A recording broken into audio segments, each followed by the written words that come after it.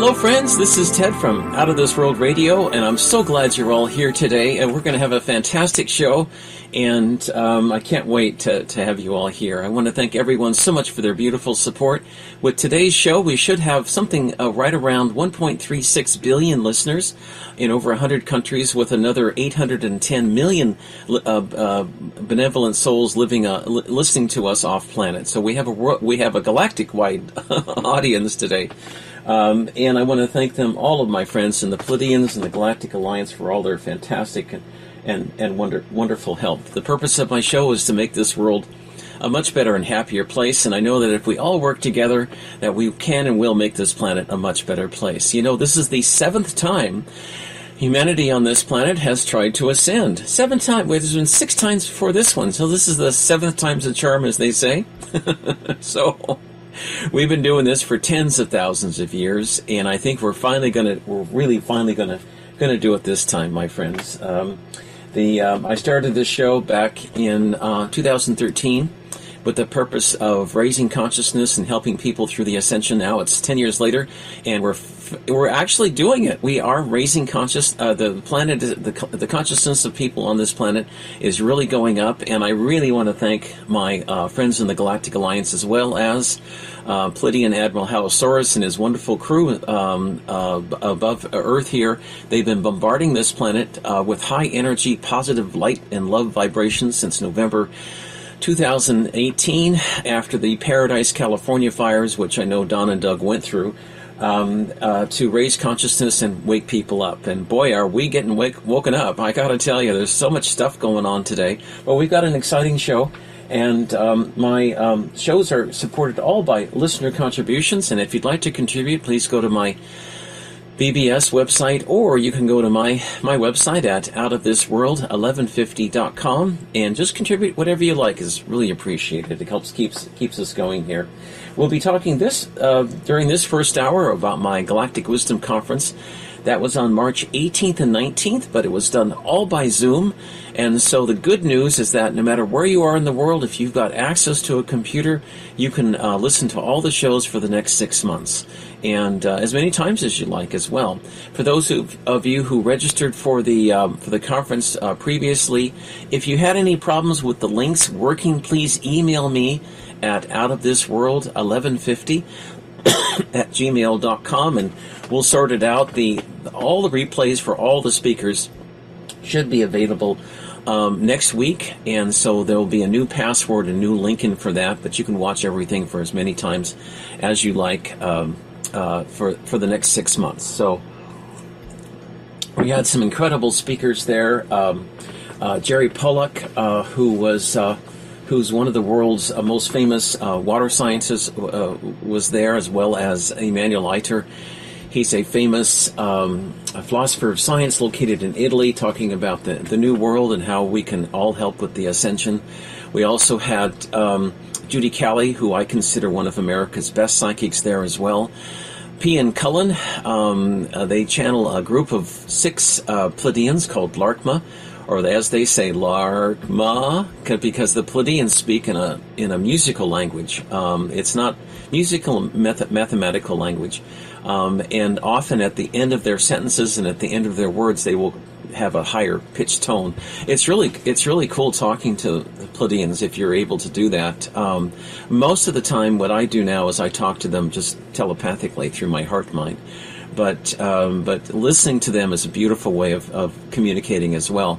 Their language, actually, the Cherokee, if you understand Cherokee, you'll understand a lot of the roots of Cherokee, of the Native American language called Cherokee, is actually from the Pleiades. They're from the Seven Sisters, and they tell you that too.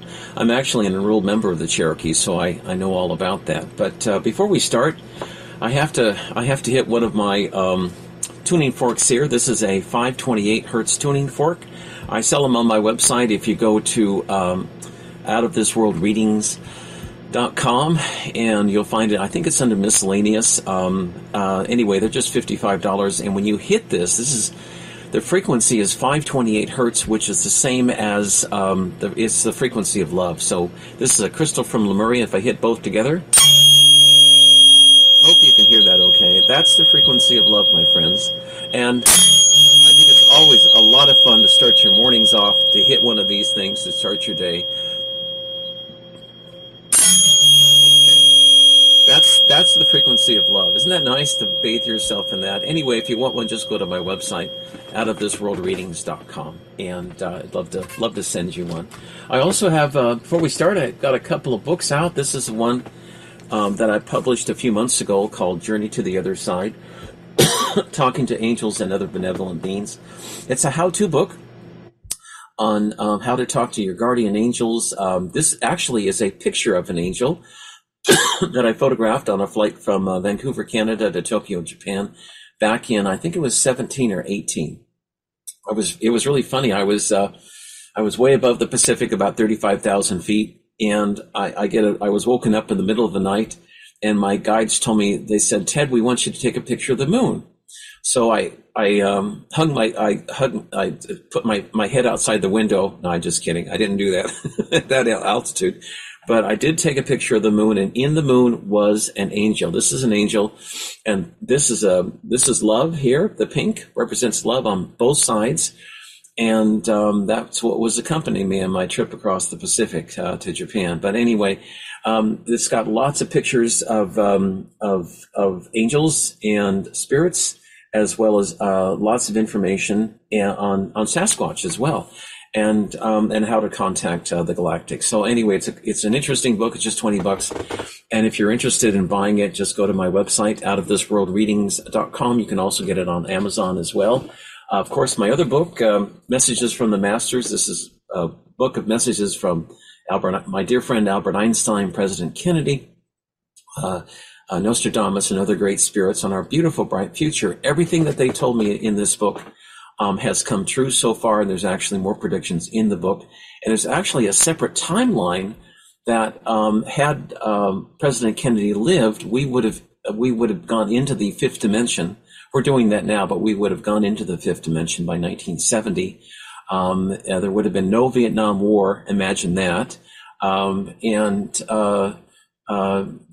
lot of things would have been different and much better than they are today. We wouldn't have had all the conflicts in the Gulf Wars, for example. The CIA would have been completely disbanded. That was one of the goals of President Kennedy back in the 60s, was to get rid of that Nazi organization. But they're going away. All the negatives are leaving this planet because the vibrations of the planet are getting so high they won't be able to stay here much longer, which is good news.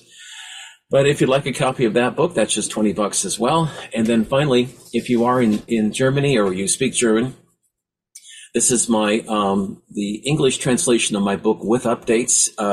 Die ganze Welt für eins sein, the whole world is one. That's published by AMRA Publishers. I think they're out of Frankfurt, Munich. I'm not sure, southern Germany somewhere. But I know the publisher, a great guy. Just go to AMRA, AMRA Publishers, and you can buy it there. I think it's just €22. But it's a great book. I think you'll really enjoy it, and it's a translated all into Germany. So if you speak German, this you'd want to get this. I just learned last week that a friend is translating. He's almost completely translated my Messages from the Masters book, this book here, completely into Spanish. So with updates. So if you do speak Spanish, that book should be available. We should get it in print maybe in a month, 2 months. I'm not sure, maybe a month, but I'll let you know as soon as that comes out.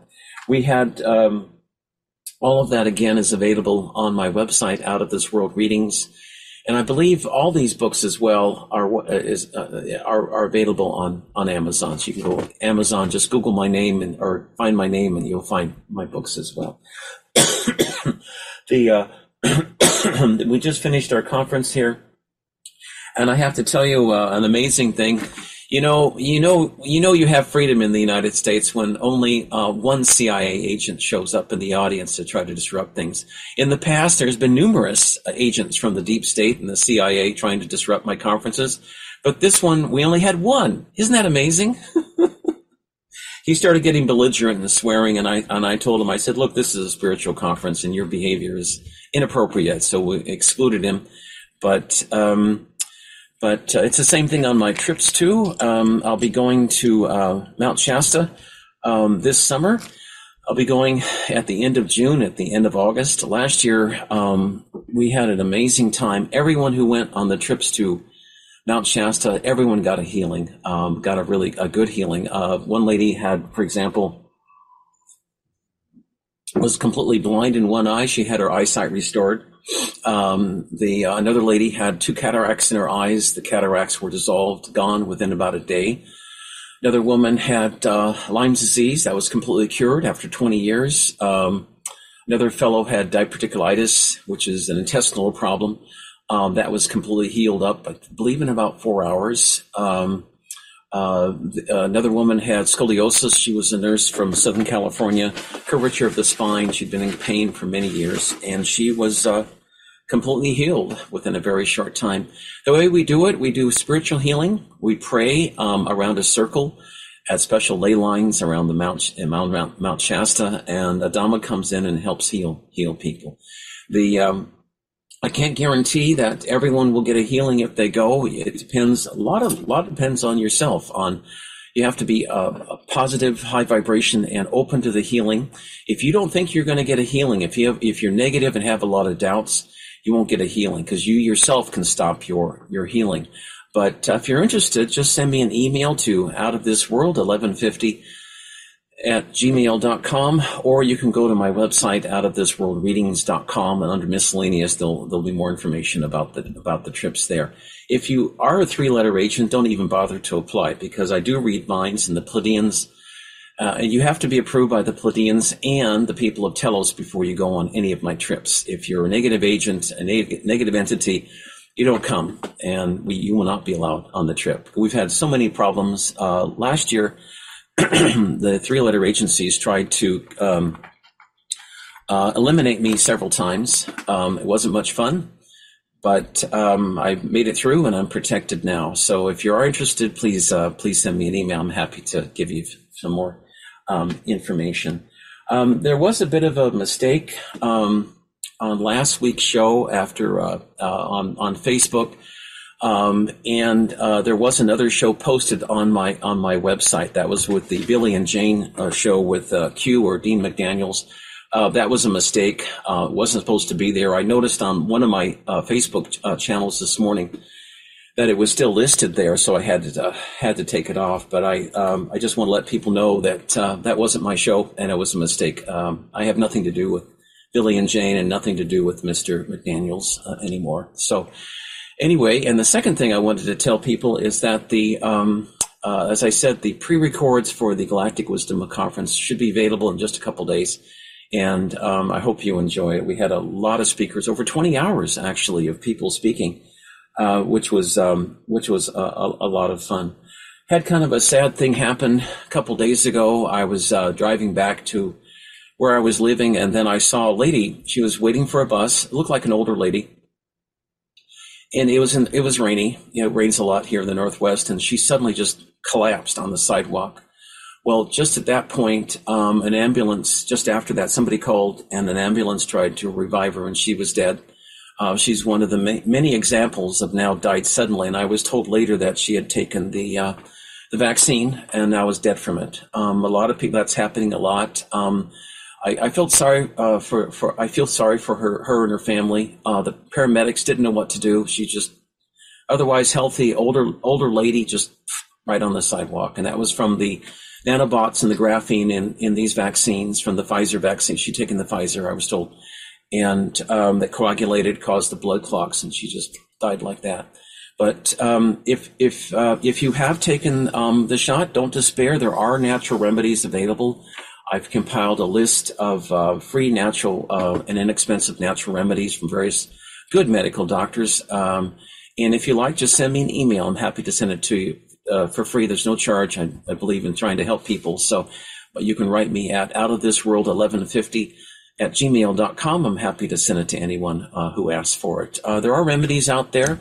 Also, prayers do work. I've gotten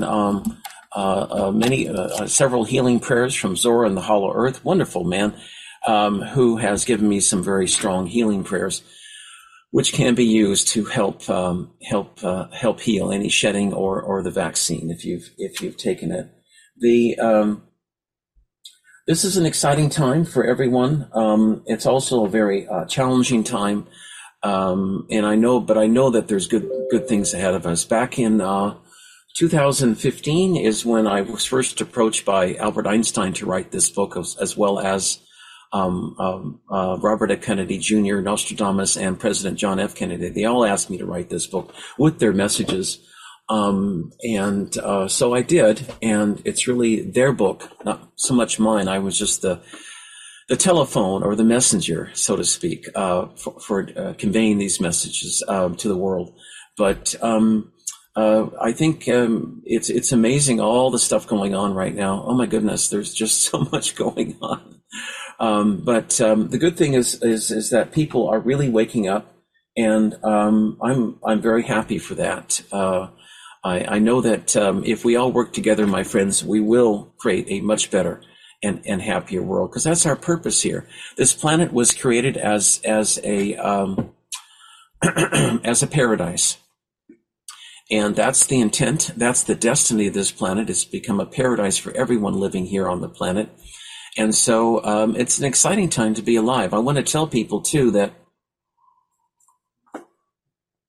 many souls wanted to be here right now, but couldn't, because there weren't enough bodies to go around. So here we are, and we're experiencing it right now. And I think one of the lessons to be learned from living here right now is to not trust government, not to trust big corporations, but rather trust God and trust your heart mind. Trust the messages you get from your heart and from your soul as to what you should do every day. And that's your heart mind is something like 2,000 times. Sometimes some people have said it's 5,000 times stronger than your logical mind. So if you trust your heart mind, your intuition, you'll never go wrong.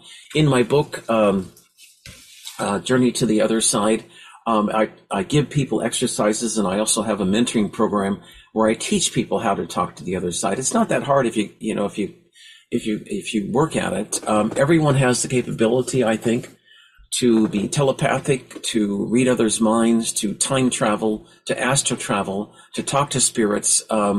If you've lost a parent, for example, or a loved one, you can talk to them. And just because their body's gone does not mean that they're gone. I mean that they're still there, but they're in a higher dimension. There's actually 12 different dimensions.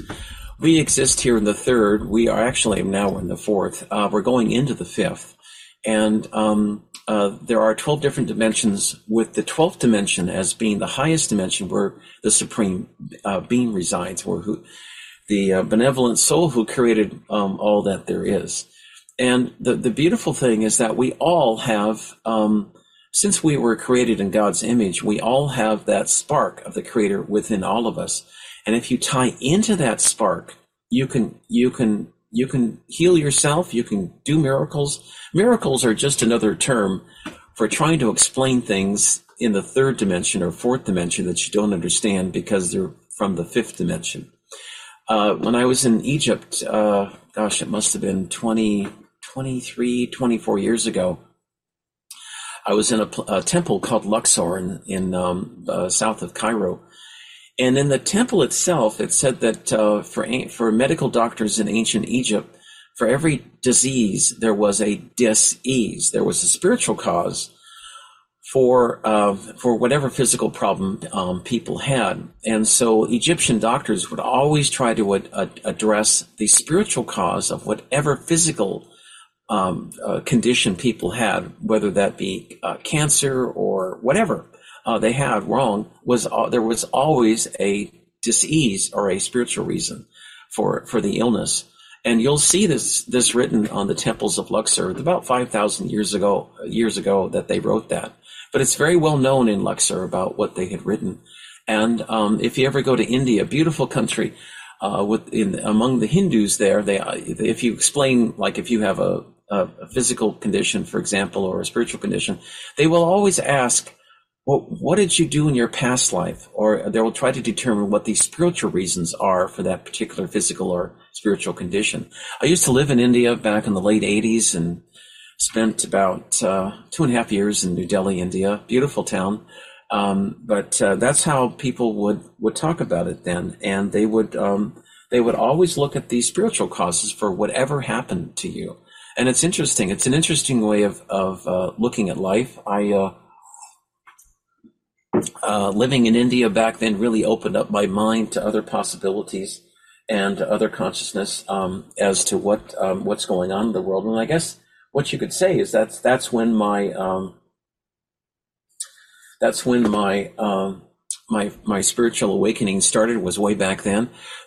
And I realized there were other realities, other dimensions, other ways of looking at things. I'll never forget the time I was living in a place in New Delhi, and outside of this area where I was living, it was a poorer area, and there was a man who lived there who was a Hindu shaman healer, and he didn't speak a word of English.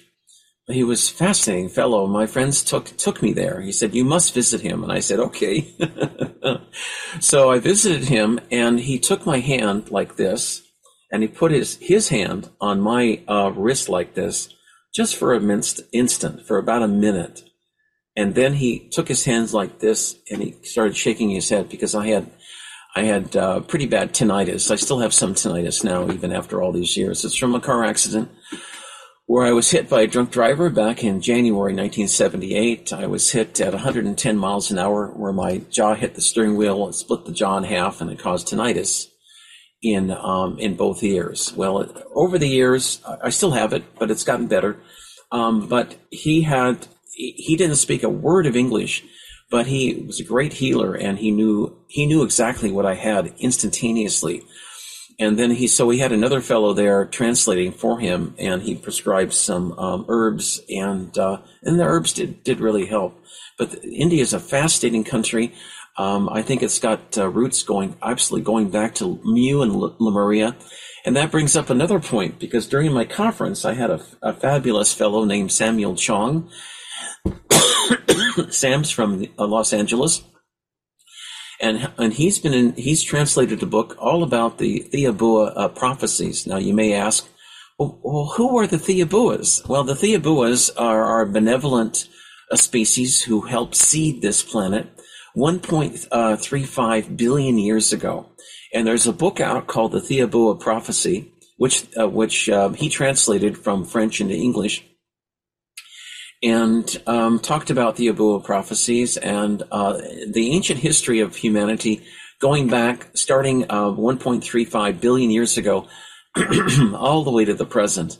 Now, he's done a remarkable job, because the book itself is, about 250, 300 pages long. But to encapsulate that much history in that short of a book is just simply amazing. He talks about Mu, for example, which was a civilization that existed before Lemuria and Atlantis. It was a human civilization, and no money was used. And he talked about going to a market in Mu, and the civilization he visited, the market he visited, was west of Western Australia, west of Perth, and north toward India. So in that area, that's where Mu existed. And he talked about going into a market, and people didn't use any money to buy anything. It's kind of like a barter system, but if you didn't have any money, people just gave you things. And they would make things for the joy of making others happy. And they knew that they would get repaid by God and the universe for doing good things for humanity. It was total service to others rather than service to self. And that society lasted for many eons until it was destroyed by us. I believe a series of earthquakes, earth calamities. But it was an amazing glimpse on how we might also structure human society here on this planet, and as we shift into the fifth dimension and beyond. Did you know that money itself is a reptilian concept engrafted upon this planet? Because when we started out 1.35 billion years ago, we didn't use any money at all. And money is a concept, is a reptilian concept. It's not used on any other human planet in this universe except here on Earth right now. In the future, President Kennedy has told me that we will have free energy, and we will learn to heal ourselves. So we won't pay like a medical doctor so much for healing, but we'll learn to heal ourselves with the help of the Supreme Being and higher spiritual angels to help heal ourselves, which is basically what happens right now when you go to Mount Shasta, because Adama and the people of Telos will connect you with the God within you to God to help heal you of practically anything. I've seen the miracles occur there, lots of miracles happen there, and but you don't. On one hand, you don't. It's Shasta's a good place. It's got lots of powerful energy, but you can also go. You can also do this anywhere on the planet as long as you're in a high vibration connected to God. You can do the same kind of healing, I'm told. But I explain this a little bit in my book about connecting to Source or God, if you will. But it does work, and it does, and I've seen the examples time and time again. There is a whole civilization, I should tell you all, below the surface of this planet. It's called the Hollow Earth. Many civilizations in there are located there. There's one beneath Mount Shasta with Adama and the people of Telos. Telos is a city, I think they've increased their population. It was 1.5 million. Now I think it's gone to 1.7. It's been growing since recently, but they exist in the fifth dimension, and they're the remnants of what was left over from Lemuria that was destroyed by the Atlanteans 12,500 years ago. And the Atlanteans tried to control planet Earth, and they ended up playing with crystalline and nuclear weapons. But, as things go, they were on a dark side. They ended up destroying much of the planet. And the Lemurians had only a very short time, I'm told 6 or 8 hours, less than a day to get out. So they managed to get out only 25,000 people. The rest perished, unfortunately. But they did get all their technology out, and they went into these caverns underneath Mount Shasta. And they basically live there now. They've lived there ever since. They don't have a sun like we do. They do have an artificial sun, and the light is golden. It's a golden light, and when you're down there, there's no shadow. It's kind of weird, but there's no shadow. But what I like when I go down there, people are very high vibration. They look just like us, except they're in a higher dimension. And they have these fabulous healing chambers down there, not unlike the med beds, which should be coming out here one of these days. It's hard to say when, perhaps this fall. I'm not sure, but the healing chambers are a place where you go in like it's a rose quartz colored bathtub that you lay down into, and they will bathe you in yellow light, of all things. And some people describe it like Jello. Others just see this beautiful yellow light coming in, and they can do miracle healings there. And then when you get out, you feel fantastic. I've been in there before. It's an amazing place. Back in 2018, Adama helped he said that I'd been working very hard for many years, and I hadn't taken any breaks, and my heart was wearing out, so he gave me a new heart, which was great. I appreciate him so much for doing that. And then the following year, he restored my eyesight from 20/50 vision in one eye to 20/10 in both eyes. So it's a absolute place of miracles. But the healing chambers in Telos are really amazing. There's a main central plaza in the city of Telos, and it looks like a little town in Switzerland, with the steep mountainsides. They've got a lot of pine trees there. All the buildings have this white color, and the plaza itself is white. And when you go there, the people are all extremely friendly. They communicate telepathically. Both the men and women have these long white robes on. The men have these long beards. So if you were a barber or a hairdresser especially if you're a barber for a man, if you were a barber in Telos, you probably wouldn't get many clients. Not very often, anyway, because the guys I saw all had long beards. But anyway, they're very nice, very gentle, very beautiful people. And as you go into the main plaza, a Dhamma will usually meet you there. And if you want a healing, you go off about 100 yards, 100 meters off to the left, and there's a small door opening with some stairs going up, and there's the healing chambers in there. And they'll usually, you go in and you can be there for as long as it's necessary. Sometimes just a day, sometimes a couple of weeks, sometimes a couple of months even. But anyway, they do a lot of healings there. The Pleiadians on the Pleiadian mothership above Mount Shasta have similar technology, and that's located up on the main ship. I've been in there before and have taken people in there as well. It's similar technology. They do the same kind of work that the Telosians do, and been in there many times. We have a beautiful, bright future ahead of us, my friends, and this time in human history is especially trying because there's just so many things going on at once. Oh my God, we could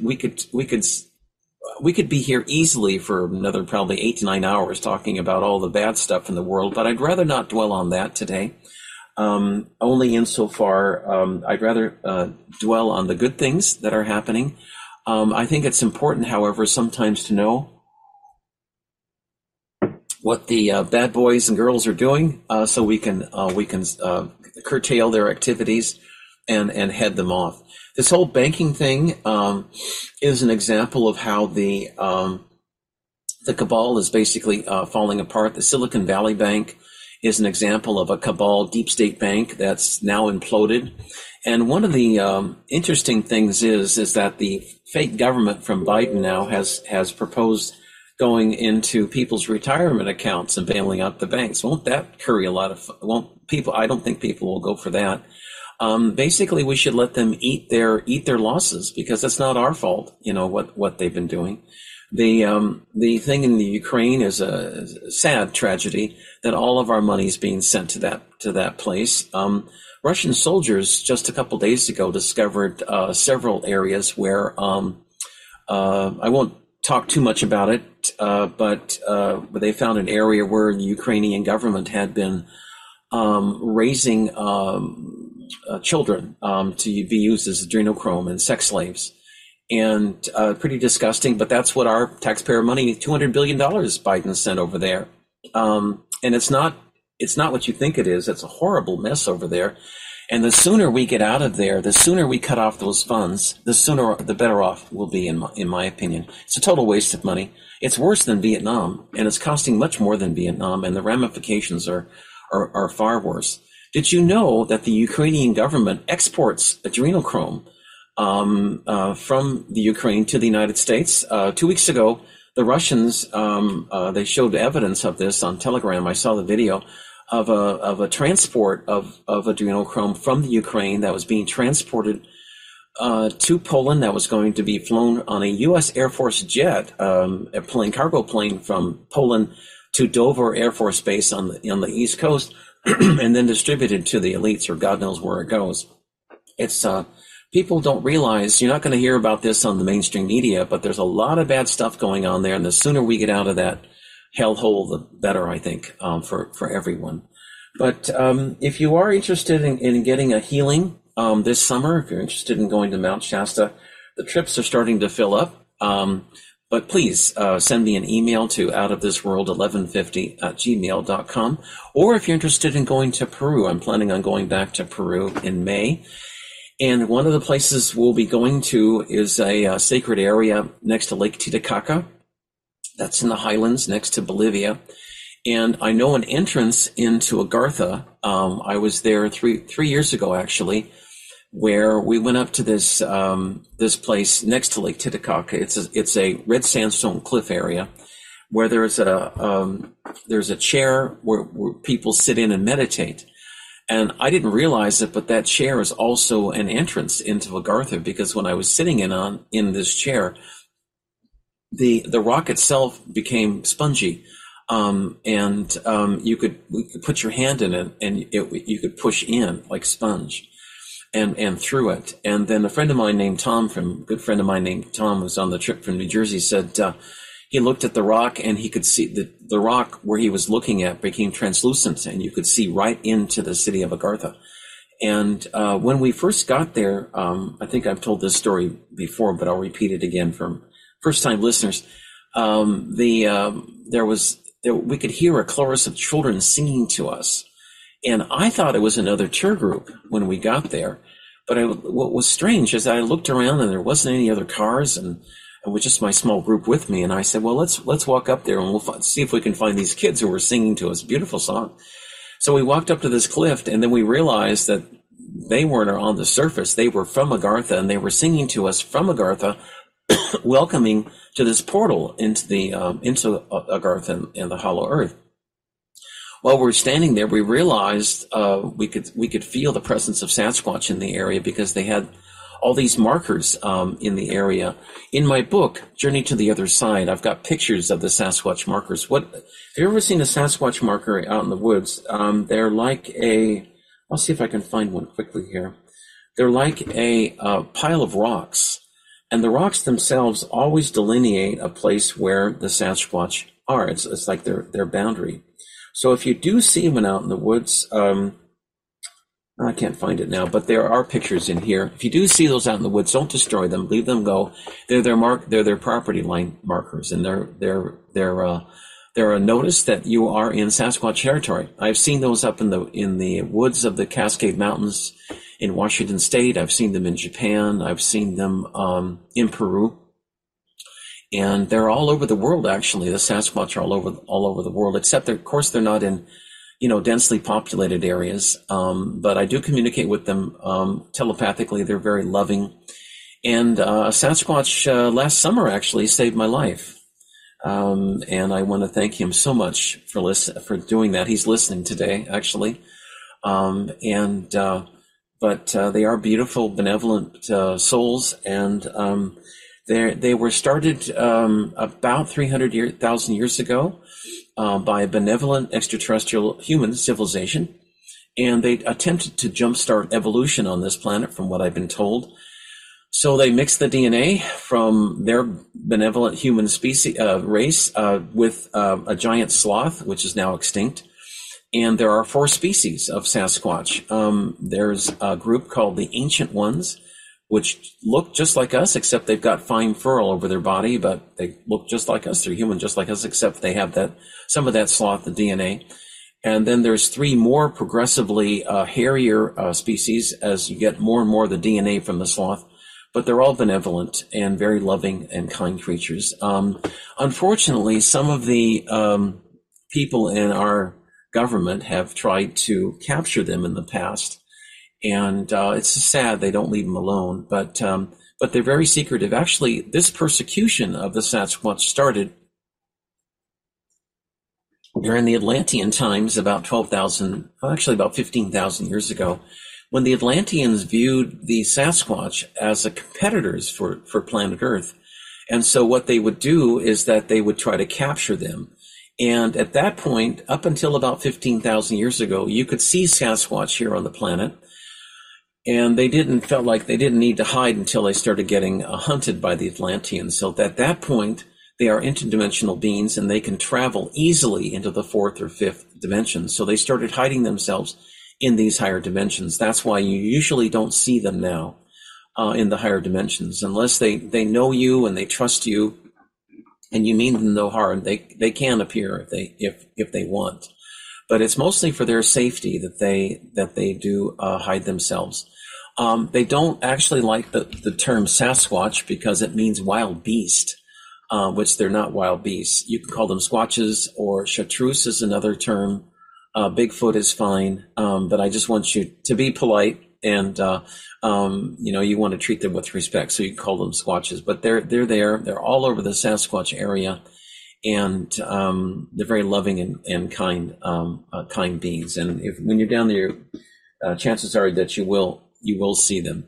But I've said this before, but if you are negative, you have negative intentions. If you work for a 3-letter agency, they'll run away from you. You won't see them. You won't have anything.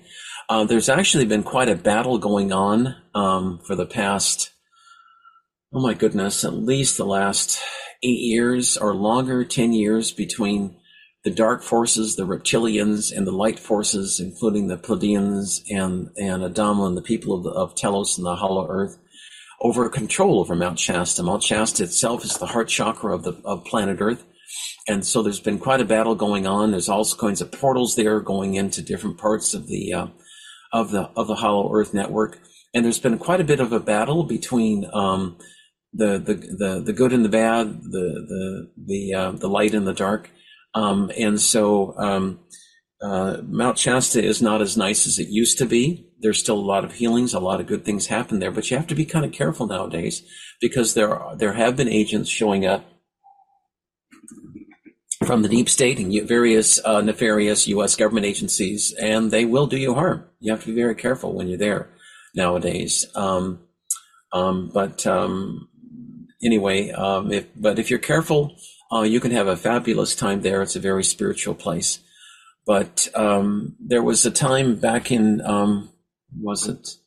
it was 2016. I was in Shasta. I took a group there, and a group decided to hike up the mountain. I wasn't with them, but they decided to hike up the mountain. And midway going up up to the top of the mountain, a guy showed up out of nowhere with a long beard and a long white robe. And the friends on my trip were doing prayer meditations for world peace. And so he said, "Can I join you and say prayers with you?" And they said, "Sure." But it was weird. It was strange because, I mean, he showed up in the middle of nowhere. There was nothing around for miles and miles and miles. And suddenly this fellow shows up and he's right there, right next to them. And so they did prayers and prayer meditation for world peace. And then he had them also do some prayers. And when they asked him where he was from, he said, "Well, I'm not from around here, just visiting." He was from the Hollow Earth, obviously. And then finally, after a while, he spent about close to 45 minutes or so with them. He said, "Well, I've got to go now, but thank you so much for letting me join you and doing these prayers. They're really important to me." And they said, "Fine." And then they looked around and he was gone, just gone. He'd gone into another dimension, back to Telos, into the Hollow Earth. But you'll have those experiences there. Another fellow on one of my trips back in 2017, my friend Bob Satiacum tried to call to come on the show. I'll see if I can get a hold of him. Anyway, on another trip, a couple people on my trip were down at a place called Soul Connections, which is a beautiful crystal store in downtown Shasta. I urge you to visit it. They're great people. Anyway, he was looking at crystals, and suddenly, out of nowhere, this lady appears to his right. She's got blonde hair, very attractive, a little tall, and he looked to the right, and he could see her.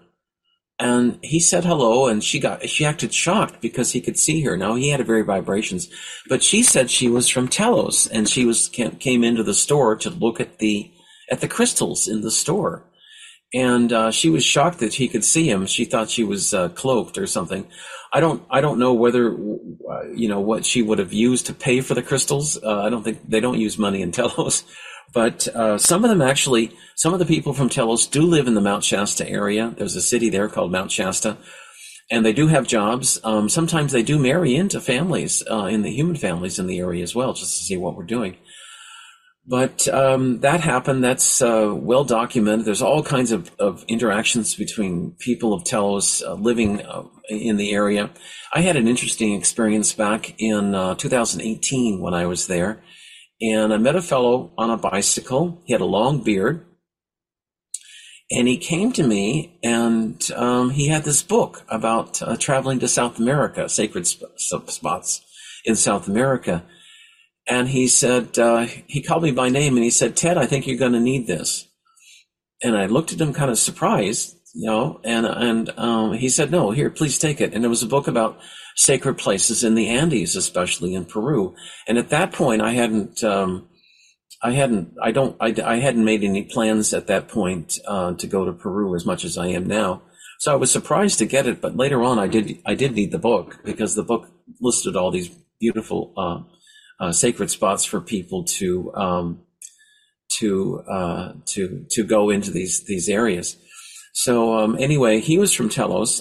He told me he was from Telos. So but for a guy, if you see a fellow with a long beard, that's telltale. If they're in the city, they'll probably wear just regular clothes. But up in the mountain, you'll sometimes see people with a long white robe, and they're from Telos. So just be aware of what's going on. The good news is that as the vibrations of this planet continue to rise, Mother Earth Gaia does not want these negative entities here. They don't want the reptilians here. They don't want the Greys. They don't want agents from some negative 3-letter agency from the U.S. government coming in, disrupting and causing problems. And they'll be leaving. They're leaving now, actually. I don't know how they'll leave, but I'm told they will leave because they won't be able to stay here any longer. Let me see if I can get a hold of Bob. Apparently, he tried to call me. He's Bob Satiacum. He's a Native American elder with the Snoqualmie Tribe in Tacoma, Washington. Beautiful fellow. And I wanted him to come on today to talk about Native American perspectives on water. So I'll see if I can. He's kind of like me. Sometimes we're all kind of like technologically challenged. So I'll see if I can get a hold of him now here. And I can plug him in. I gave him the instructions on how to use the Zoom to get in, but I'll see if I can reach him now. Hello. Hello, Bob. Yes, sir. How you doing, my friend? I'm doing well today. Good.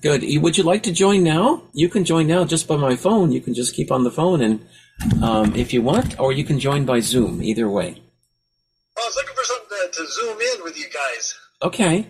But, this is fine. This is fine too. If you like, everybody can hear it. Okay, I'm good like this. Okay. I'm going to charge on my phone. Okay. Well, What time does the program start? Well, it's already started, and people are listening to you now. So, Well,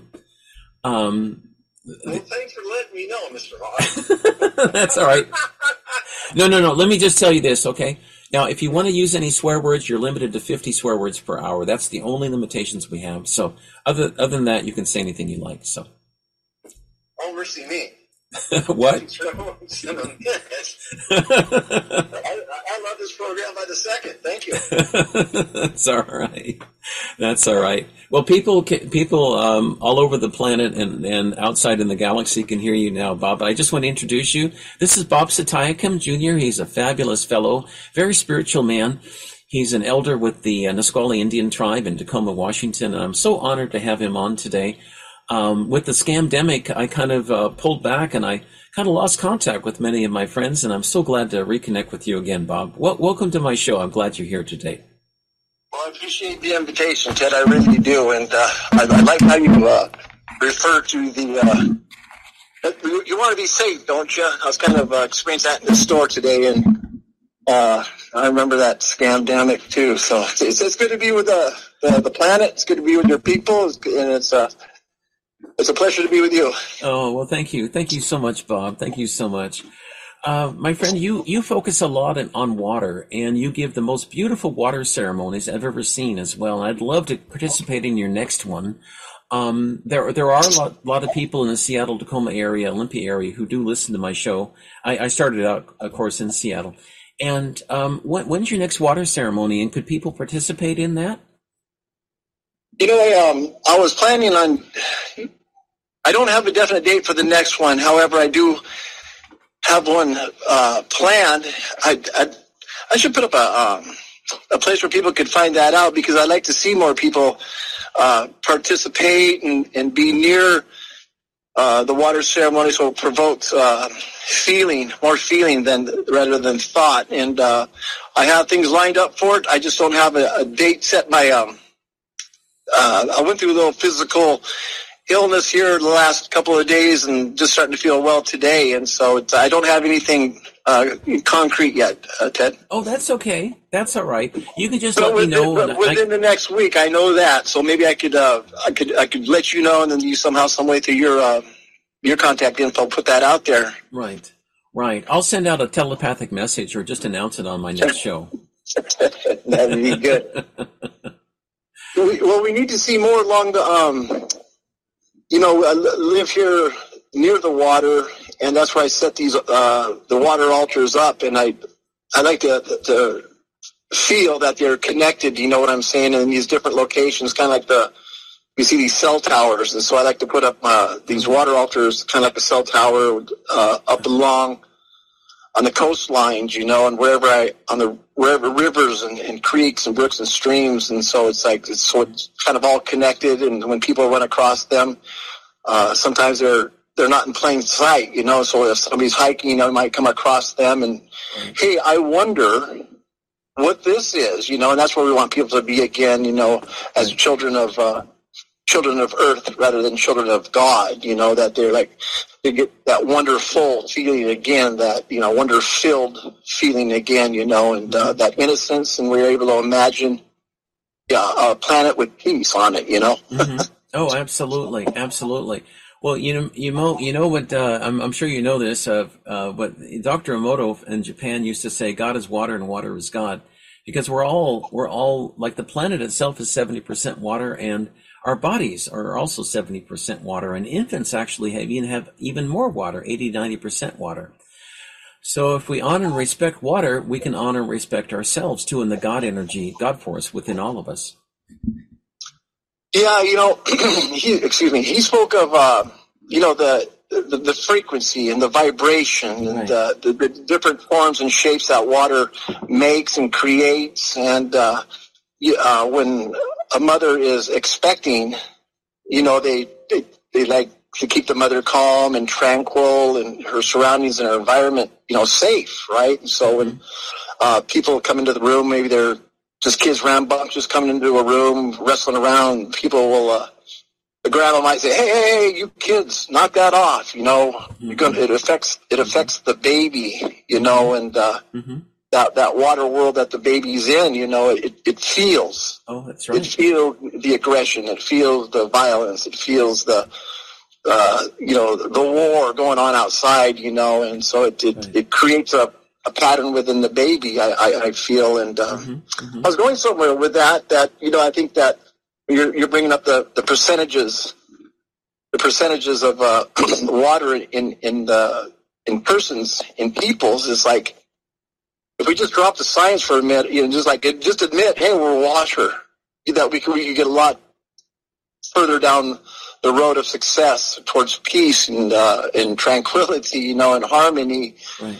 That rather than always throwing school into our thought and, hey, what we believe, or having to be right about, no, it's 73%. No, I heard it was 80%. And right then again, it's, right. You know, we're creating that frequency and pattern of that static, you know. And I think that we just like, hey, I'm water. Hey, so am I, you know. And then we could, well, what else can we agree upon, you know? And it kind of goes from there. Yeah. Well, President Kennedy told me a year and a half ago, Bob, that once we realize we all have a spark of God within us, and that spark could be, I think, very well the water within us, we'll realize that we're all one, and we'll stop fighting, because if we fight among ourselves, we're just hurting ourselves. Yeah, you know, that's there's a degree of insanity there, isn't there? You know, that we're doing unto ourselves. And so like a few years back, they wanted to create a liquid natural gas plant on a reservation and stuff, and we were trying to get the message to the governor of Washington State, and I was action speaks louder than words, you know. So we have all these different signs and protests and, you know, dear governors and things like that. And I said, you know, perhaps, I don't know, maybe he already has an aquarium. I know he knows what one is, you know. And it was like, this is us, this ocean, you know. I sweat saline water, I cry saline water, so I must be this body of the ocean, or a drip or a splish or splashes of the ocean. So if I had a saltwater aquarium with all these exotic animals and corals and plant life in it, you know, I maintain it. I keep the temperature where it needs to be for the creatures inside of it, you know. And then, so I was thinking maybe somebody should take one into his office and just like, here, you know, put this couple of quarts of this motor oil. Why don't you rain that into the aquarium? And I feel he probably wouldn't do that, not even, you know, for a laugh. You know what I'm saying? Because it's serious, and that's what we're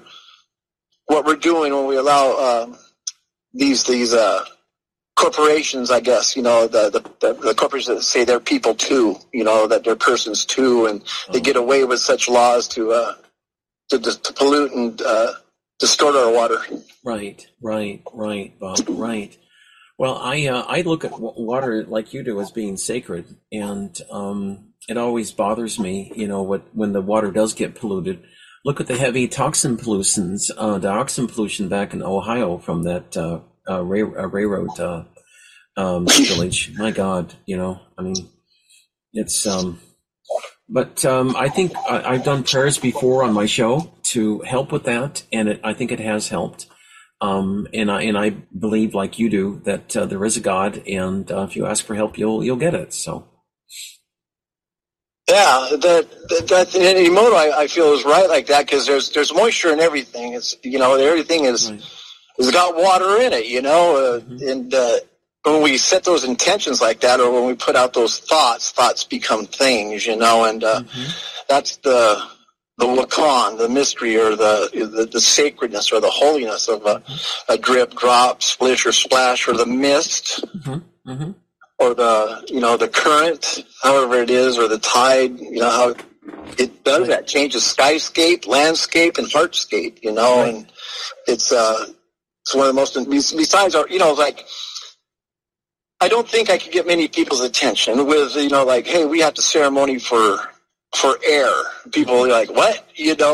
What are you talking about? Because they can't see it, touch it, or feel it, and that's, I said, the only thing keeping you alive, right now is your breath. And like, oh, yeah, but besides that, what you can see, what you can touch, what you can feel, what you can't heal from is water, right? And a lot of people think that it's just that one name. And that's to me, I think that's one of the problems, is that people are thinking, and that's why everything is fine, right? Hey, how's your family? Oh, fine, but just think about it, and when you have this one word like you, or shui, or water, or guada, or agua, or pani.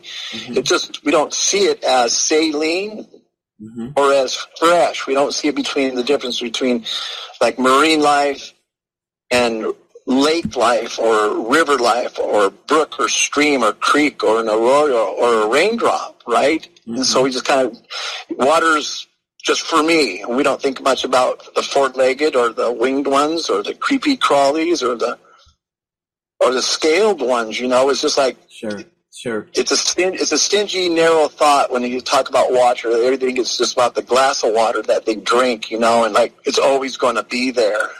The rain's always going to create the lake, which feeds the rivers and streams, or the glacier. And as we can well see, that these white lines, these drones that create these white cloud-looking things, don't produce the rain. If anything, it alters and breaks the sacred pattern, the sacred frequency, to that in the way that moisture gathers and creates these clouds to replenish the earth, her nature, her way of life, which really has a big influence on us and how we live our life, or life or live. Yeah, right.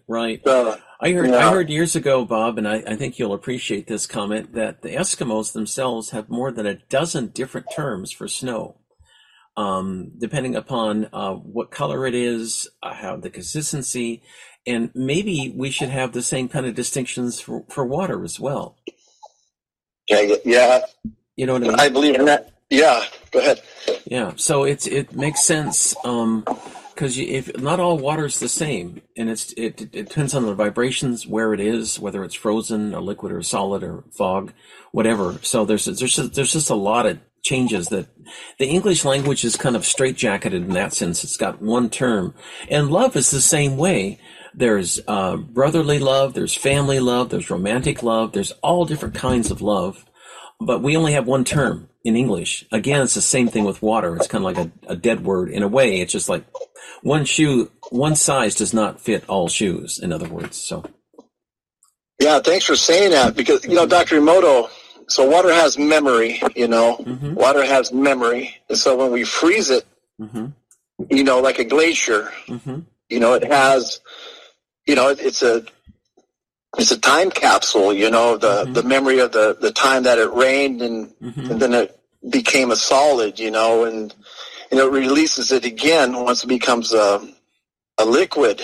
And so it's like, that was the importance of holy people going up to the first couple of drips and drops of the glacier that created the little trickle, which became the beginning of a river system, because all plants below, around it, or that grow near it, all the animals that fly or run through the forest or crawl through the forest use it and drink it, and the two-leggeds touch it too, and so it's what we do with it, and so it's those holy people would pray with those first drips and drops. It would bless all, where that creek or that river would bend and turn and squeeze through to get out to the mouth of the river and into the saline water, into the Mahr, into the lagoon, into the bay, into the ocean, So I remind people of that. It says, they're like, what is you keep talking about water, you keep talking about love, and you keep talking about peace. And I says, yes, and they can't really get it. And so like with the aquarium,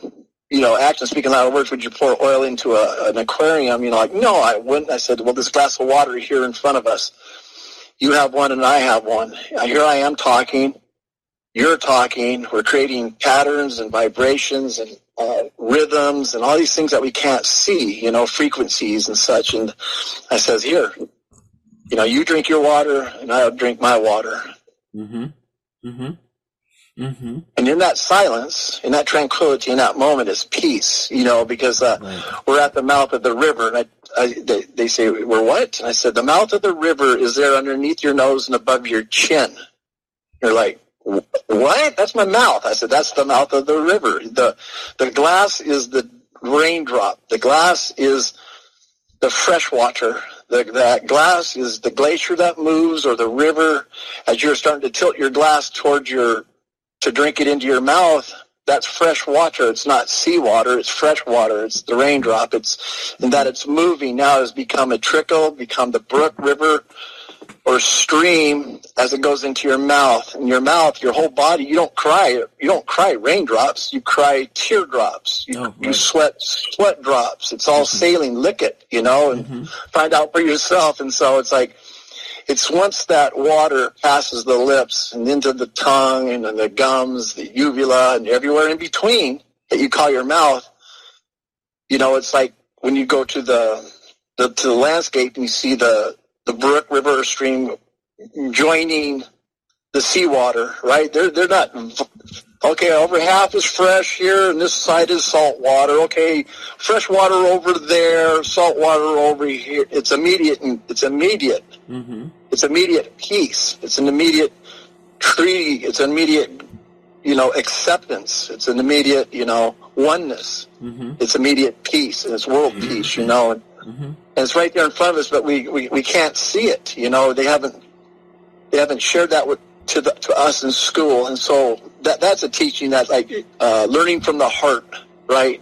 Learning from the heart first, and allowing the head to preserve us, to be the lookout, to be the source where we take food in, or we hear sounds, or we can see things. But pretty much other than that, that's all the head is for. And the rest of it, is like we should learn from our body. That's what makes us the meek, and that's why we're preparing to inherit the earth. You know what I'm saying? It's like this system, this way of it, this distraction about wanting to go to places that most will never see, like maybe Mars or other planets like that. You can see them from here just good enough for how the Creator made you, but we're distracted with many other things like that, when actually it's right here, it's not in four corners. It's in a holy hoop or a sacred circle, and that is water. That is agua. That's amazing. Professor Jerry Pollack, my friend at the University of Washington, has discovered the fourth phase of water, and there was more than like solid, liquid, gaseous, and a fourth phase that's kind of like in between liquid and gaseous. It exists in our body, and it's the tears actually that come out of your eyelids. There was another fellow out of Taiwan I met several years ago, who said there were like 13 stages of water. And he himself said he came from a blue watery planet to try to raise consciousness here on the planet. I hope he's doing okay. He was doing work in China years ago, and then the Chinese government kicked him out for doing too much good things in China, I guess. I don't know. But I hope he's doing okay. But I think there's all these different kinds of water as well. And again, the English language is kind of like a straitjacket where they only have one word for water when there's all these different kinds of water and types. Yeah, that's that's a crime right there. That's the people at the top there creating this system, and right. And I think that if people really knew that, that it just thinking about it, just feeling about water, right? That's what the water altars are about. When people come up, they'll see it. Maybe they'll see that water altar for days or weeks. That's set up there, and some get it. Right. Sometimes some people think is that a memorial for somebody who's passed away? Are you creating a memorial or something? And I tell them, well, they have meaning. There's power in symbols, and so what you're seeing here is it's the beginning of a teepee, and they call them main poles. And so this pole right here. So like if I have the 4 poles. I'll say this one right here is faith, and it took me some faith to come down here and construct this altar, to put it up. I had to have the faith to show up and not be afraid or scared or none of that. Just to know that I know that I know that I know what I'm doing is love. Right. And so I said, then I created it, and that the other pole is hope. That other pole is love. Mm-hmm. And this one right here is the charity. So it's a foundation which I can build something upon, something good, to create wellness. And so I said, for you, the person that come up to me, I says, it took you faith. It took an amount of faith for you to come up and ask me, hey, what is this thing? Or hey, what are you doing? Sure. I say that this altar here is created out of love, and it's right here next to the water, next to the sea water, where this one is at. And I says, now look at the water. Look how it makes you feel. Right. I said, this element here that you can see moving, you can see reflection, that you can see the ripples or the waves. Sometimes when it's sunny out, you see like diamonds on there. I said that. It's not creating any illusion. It's not lying to you. It is the truth. It is a direct reflection of the health of our world or this realm, or this existence that we are in. It has no reason, no reason to harm you. It has no reason to disillusion you. It has no reason to lie to you or to distract you. It is what it is. It is what it always has been, what it is now, and what it always will be. The creator, maker of all things and the gifter of all life. Some people might call that God, and so there it is right there. How would you treat that? How would you treat your grandmother? How would you treat your daughters? How would you treat your granddaughters? I said, it's all right there. Right there. And so that people I never thought about it that way. And I said, good. Don't think of it that way. Feel of it that way. We need you to feel. Be quiet and feel how you feel, because how you feel it will change the way you are thinking. It will change your behavior. It will change your conduct. It will change your life and the way of it. Once you become this water is. I'm a drip and drop of the ocean, I am outer space. I am inner space, and we don't need rocket ships to go out there like that. We just need ourselves to go within, and how we treat the different aliens inside our own body, our lungs and livers and stuff like that. So it's that's what those altars are for, and people are always welcome to if they can, leave a prayer, but you're more than welcome to pick up a prayer while you're there. You know what I'm saying? The vibration, how you feel, carry that with you, and then usually people might share that somewhere along the line. Like, hey, have you seen that thing down there that the guy calls it an altar?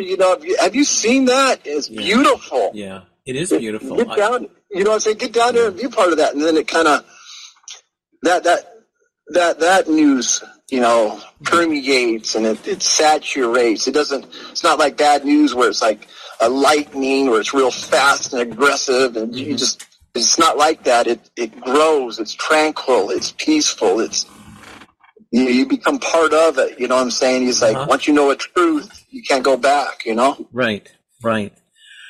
Keep talking, Bob. I've got to get a phone card to plug in the phone so that you don't die on me. I mean, the phone doesn't die on me. So keep talking. Well, you brought up, and how we met too is through Dr. Emoto. You know, I was, you know this story that it was years ago. I was in Spain, and after a ceremony, because I did the water prayer that night in a teepee. We bring it in at midnight and in the morning time. And then at the nighttime, it's the male, the one who's taking care of the fire. He brings in the water and does a prayer for it, for the people. And then the water goes around and quenches our thirst. And then we take it back outside the teepee until morning time when the woman brings it in. And so it was the day after in Spain walking through, and it was during siesta time. But this one woman, she yelled from like a balcony, "Hey, oiga, oiga," you know, and she comes running out, and she had this like a magazine that looked like, but it was more like is the size of a magazine, but it was a book, and in it was a bunch of pictures in Spanish, and I couldn't read it, but the pictures were those images that Dr. Emoto captured, right? I'm like, I saw the distorted, the brown, misshaped, ill-looking images, like the end of a smoked cigarette butt. I was like, it's kind of disgusting looking at that. And I'm like, but then I saw the ones that looked like snowflakes, you know, the beautiful different crystals and stuff. And I said, yeah, that's it. You know, that's the idea of these prayers. We come in feeling like this distorted, brown, out of shape feeling. We come into here when we pray. And when I pray about that water, I'm praying in so much love. When I'm praying, I can see that water vibrating and changing colors where it comes out of the pail, you know, and and it blesses us all. I can see it, and I just like with it, and it takes on these beautiful shapes for me. And I said, this guy gets it, you know. You see these crystals? Yeah, it's kind of like that. Yeah, whoever this guy is, you know, he's on to something. And I turned to the back of the book, and I saw the picture of Dr. Emoto, and I said, I go, maybe I'll meet this guy one of these days, you know, thank him. He's on to it. Yeah, this is what it takes for people to get. This is how I pray it. And it was years later, Ted. I was down at the Evergreen Longhouse down in near Olympia, Washington. They'd asked me to do an opening, you know, what I could come open it with an invocation or a prayer, you know, and I said, sure, I'll do that. And there was so many people down there, shoulder to shoulder, and I'm like, what am I doing? What is everybody excited about, you know? And in the lobby somebody was selling these books, and I looked down, and they were like the size of a book, and I said, hey, there's that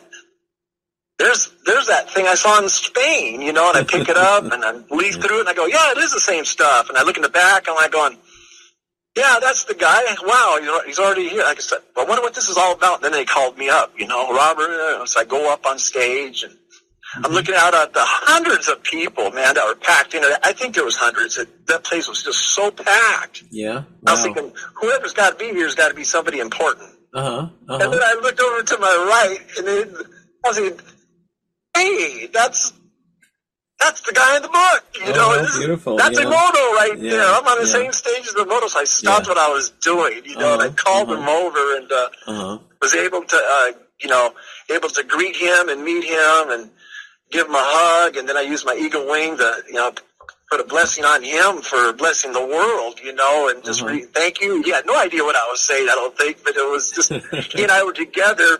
And it was like the thoughts that became things. You know, I went from a silent street in Spain, a lady seen me walking by that happened to be in my ceremony, running down the street with this information about this gentleman. And then nearly a decade later, I meet the man on the same stage and able to thank him for two different parts of the world, but still praying it the same way. And he was able through science to capture the images that I see, that create that comes before me when I'm praying for that water into this pail of water for the people, to create cure, to create remedy, to create solution, to create a healing for myself and for others that are in that ceremony or in other places of planet Earth, right? And here it is, the guy that proved it. And then I'm on my radio show. I'm almost done with my story. I had my own radio show back in the day. I'm talking about the situation in Standing Rock where they want to put an oil line across the mighty Mo. You were on KLAY back in Tacoma. I remember that. Yes. Yeah, I remember your show. Halfway through the show, great show. You and Michiko Hayashi come in. Right. And she sits down and just starts singing, right? Just singing my song, just talking about the water in such a way, and I'm like, who is this woman, who's out of nowhere, here comes the rain, it was just flabbergasted because I was thinking, hey, were you on stage that same day? Or this story just keeps unfolding, Right. Wow. Yeah. Yeah, and you were there. You were right there. And we kept for half an hour, and then we went home. We went to my home place. Right. And I shared that vision. It took about an hour longer after that haunt. And she said in that circle, when I brought about this vision of how there can actually be a disconnection from war, and it could be peace on earth. Right. And at that time, I thought I had to teach every child, teenager, young adult, and elderly about water. It was such a daunting task. I mean, she stuck her hand out and she says, yeah, Dr. Emoto says, it takes that individual, that 10%, to make it good again, to make it and restore it good again. The individual or the 10% to make it better for everything else. And I was like, that's exactly what I needed to hear. I remember he said that, pardon me interrupting, Bob, but he said that 80% were neutral on the planet, kind of neither positive or negative. 10% were negative and 10% were positive. So if you added 1% from the negative or 1% from that 80%, you could change the whole course of human history. And it did happen, thanks to your efforts and his efforts and a lot of people, light workers, all plugging along and working to create a better place. That's what I got. Yeah. Right. So it's like getting people to, we're just going and taught to go. I just, fortunate enough to become in this last week, a great grandfather. I have a great grandson born. And so his journey begins. He's a week old now. Oh, and how I bet beautiful. This time, that's great. And in this time, right, so we he's been introduced to this way of life of go, and then it's pretty soon they're going to back up. Hey, he needs to learn phonics. He's going to need to learn all this stuff before he even gets to pre-K. You know what I'm saying? Then he gets to pre-K. We got to teach him more before he gets to kindergarten, so he's a good kindergartner. And then we got to cram so much in there. It's kind of like that, Yeah, right. And we don't give thought to hey, where's the water? Where did it go? I look up here in the Pacific Northwest where we're known for rain. Right. Right, the evergreen state they even call it. Right. And we don't receive that rain anymore. Our puffy clouds and our overcast gray skies now have turned to, these lines from the military-industrial complex. From the chemtrails, yeah, right. Yes. Right, exactly, yeah. And it's broken.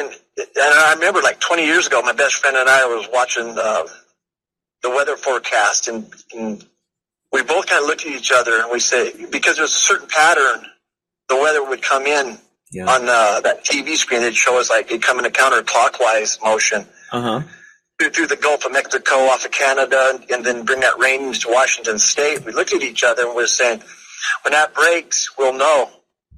when that pattern breaks, we'll be on the clock, so to speak, of our time left here. Right. And that actually has occurred, because now if you watch those weather forecasters, they'll say, now it's this kind of rain, or it's dumping, or it's not dumping, or if it's raining, it's raining they give you like a specific neighborhood or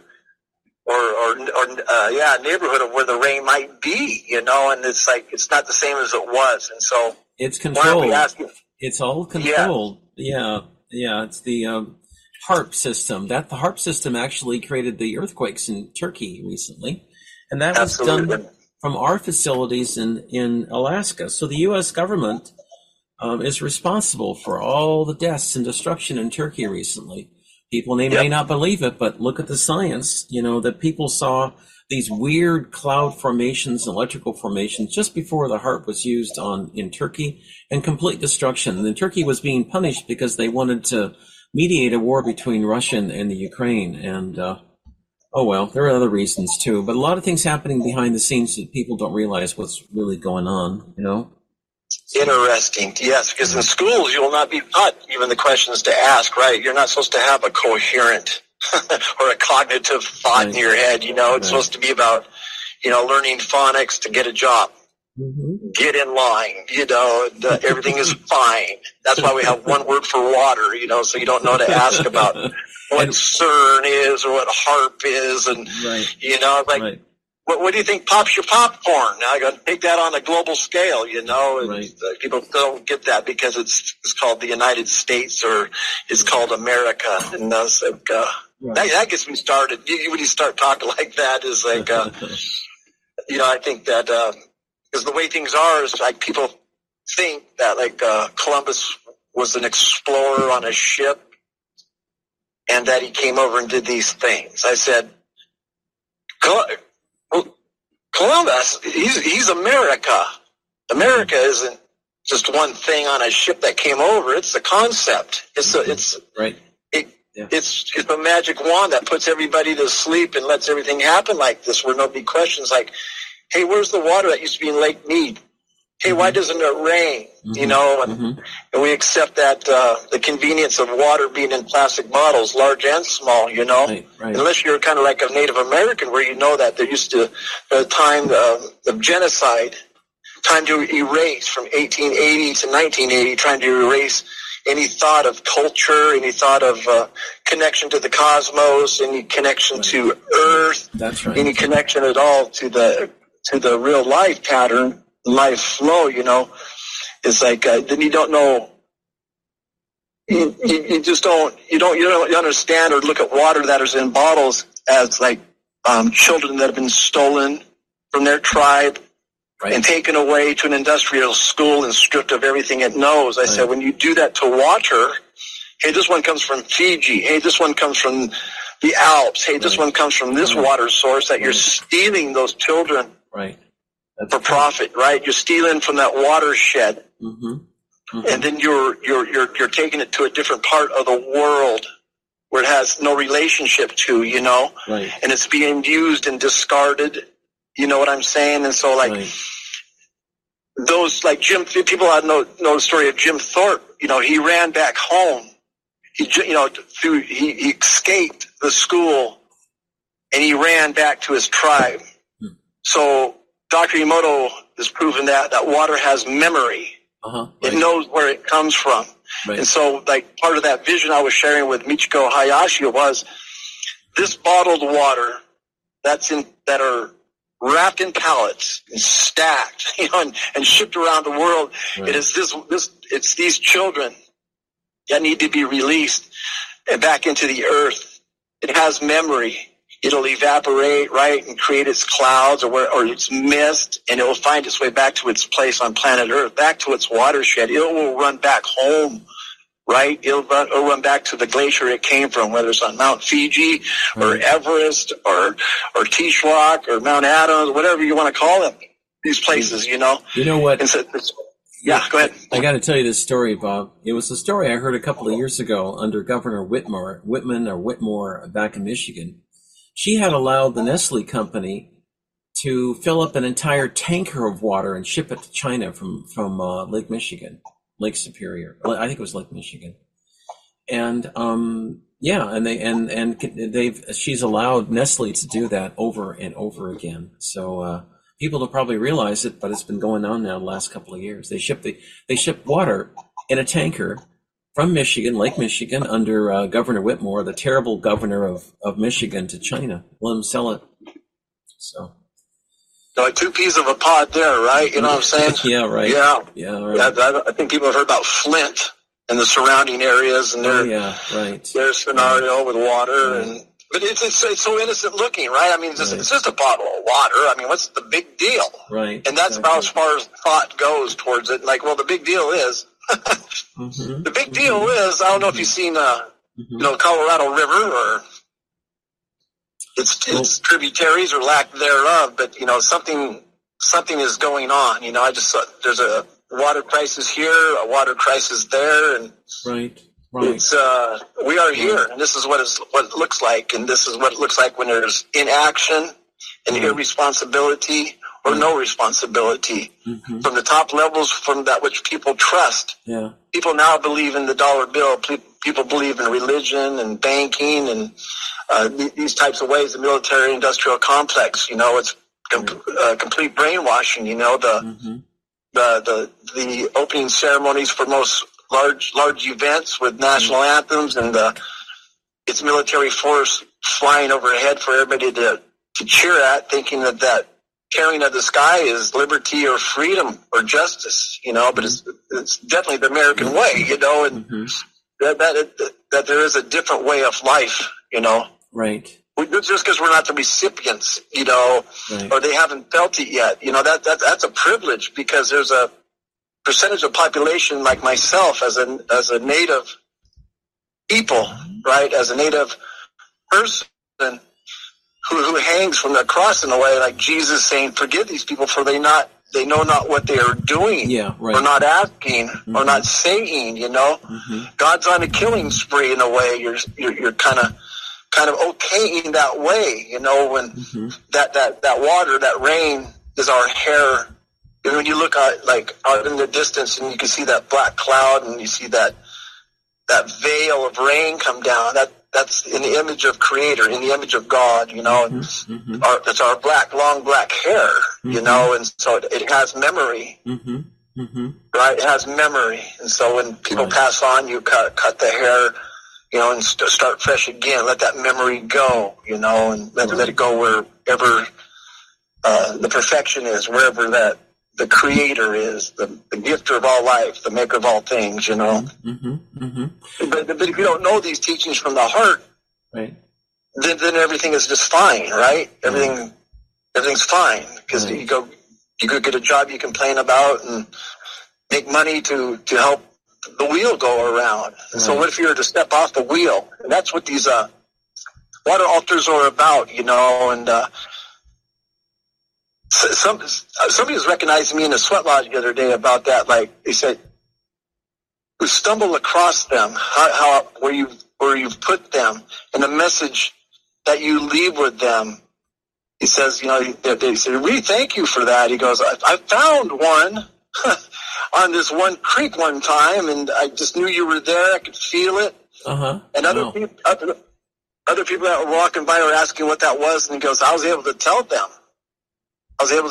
What that was and what it was standing for. And it invoked a happiness or a joy. Yeah. There was a school, just real quick, I was down at the creek creating one right there, kind of out of the way, where you would have had to know it was there. But a classroom was walking by, and I was listening to him talk, and he didn't know I was there. I was being real still and listening to the children talk and goof around, and he was trying to point out, this is the bracken fern, over here's the fiddlehead fern, over here's the Oregon, and over here's the this and that, that's a fir, and just teaching. And then on the way back, that's when he saw me, and he was like, "Hey, what are you doing down there?" He thought maybe I was doing something wrong or something, or picking up litter or something. And I was like, "Oh, I just praying, Right. He's like, "Just praying? What? like, shouldn't you be in a church or with the Bible or something? Oh, and that's funny. Like, no. Yeah, that's funny. Creating this altar here, and then he was asking me questions about it, and I was sharing about, like I shared with you and your audience, about water, and my feelings about it. And he's like, let me ask you a question. He goes, I'm teaching these children stewardship. He says, stewardship, does that have meaning to you? What does that mean to you to have stewardship? You know, because that's what we have. These kids all have stewardship now. I taught them. And then I was like, well, from my perspective down here on this creek bed, I'm looking here to the left, and I see a couple of beer cans that are floating in the water in this little current here. Yeah, right. Hams and, what's the other one? Miller beer. Just right over there, I see a sack of Doritos chips there. And over there is some plastic bags that people should have taken out, you know. And then I go, right there next to you. Right. Those trees standing there. The one that you're leaning against right there. I go, those words that have been spray painted, those naughty words that have been spray painted on those one-leggeds, on my ancestors, on that sacred being, that holder of memory, that waterlog, you know, that's what, when you talk that language to me, that's what stewardship, that it's okay, that you're okay coming through here and overlooking the obvious and only taking what you want. That's America. That's stewardship. That's water. Wow. That's privilege. You know, that's getting away with it. Yeah. You know, it should mean, I think what you want it to mean, stewardship, is like, you're not taking care of the land. Right. You're gifting care to the land. That's the difference between learning from the head and the heart, right? From the heart, you're going to be gifting. But when it's from the head, you're taking. Right. I'm a caretaker. And I said, well, change that. And don't put the V in there, you know. Say you're a caregifter, you know, put the divine feminine water energy into it, you know, and soften things up a little bit, you know, even things out a little bit, you know. Right. Watch what you say. Thoughts become things, you know. You feel what you say and stuff like this. And so, yeah, water is, we are here, and this is what it looks like. And I just encourage people to lick themselves every now and then on the back of their hand, you know, and taste their water, you know. Right. How does it taste? Is it really salty? Is it lightly salty? You know, how's your balance? Do you need another glass of water? What have you been drinking instead of water? Sure, right. You know, do you pray with your water? And and how is your water? You know, what Nestle in Switzerland has been doing is that they've been putting graphene into their Pellegrino water from Italy, and other products as well. And scientists in Switzerland discovered it last year. They took a bottle of Pellegrino Nestle water and distilled it, and found out there was about an ounce and a half of graphene in the water itself. You know, graphene, a German scientist referred to graphene as little razor blades. It's found in the shots, and when you drink the graphene, guess what? It cuts up your arteries, so you can have a heart attack. That's what they've been doing to our water. Nestle also owns Arrowhead Water outside of Los Angeles, which has the highest concentration of fluoride in the world of all bottled. It's not listed on the bottle. In the state of California, under Newsom, doesn't do a damn thing about it. It's always there. And the scientists are also speculating that they've been putting in the graphene into the Arrowhead water as well. If you are concerned about that, I wouldn't buy any Nestle water products. Right. Lyndon Baines Johnson, when he was saying that he who controls the weather controls the world, you know, and it goes along those lines, that water is our weather, you know, and you control that water, you start controlling the minds or the brains or the way we think. And then just add 26 letters and 10 numbers, and, well, this is what we get. Right. You know, so it's like, I share with people at those altars, I said, in this territory, in the Northwest, people had like long houses, so to speak, these big houses that up to 150 people, 200 people would live under the same roof. Wow. Now, nowadays you can't even have like your mother-in-law move in or something. You know what I'm saying? Like two families can't even fit under one roof nowadays. Right. And I was sharing them, you don't get that many people under one roof who talk. You can't have you have to have a way of life. You don't work.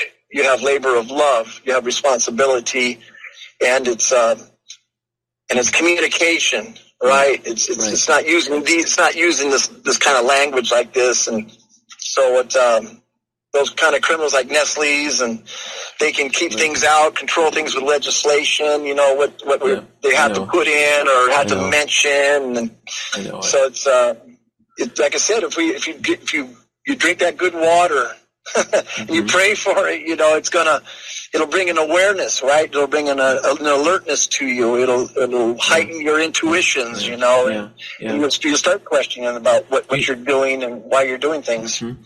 Do you think there's a special place reserved in hell for the chief executive of North Fork Southern and the railroad executives and Biden and the U.S. EPA that knowingly let thousands and thousands of pounds of highly dangerous and toxic dioxins to be released in Ohio, so it would go into the air and down into the water of the Mississippi and Ohio rivers?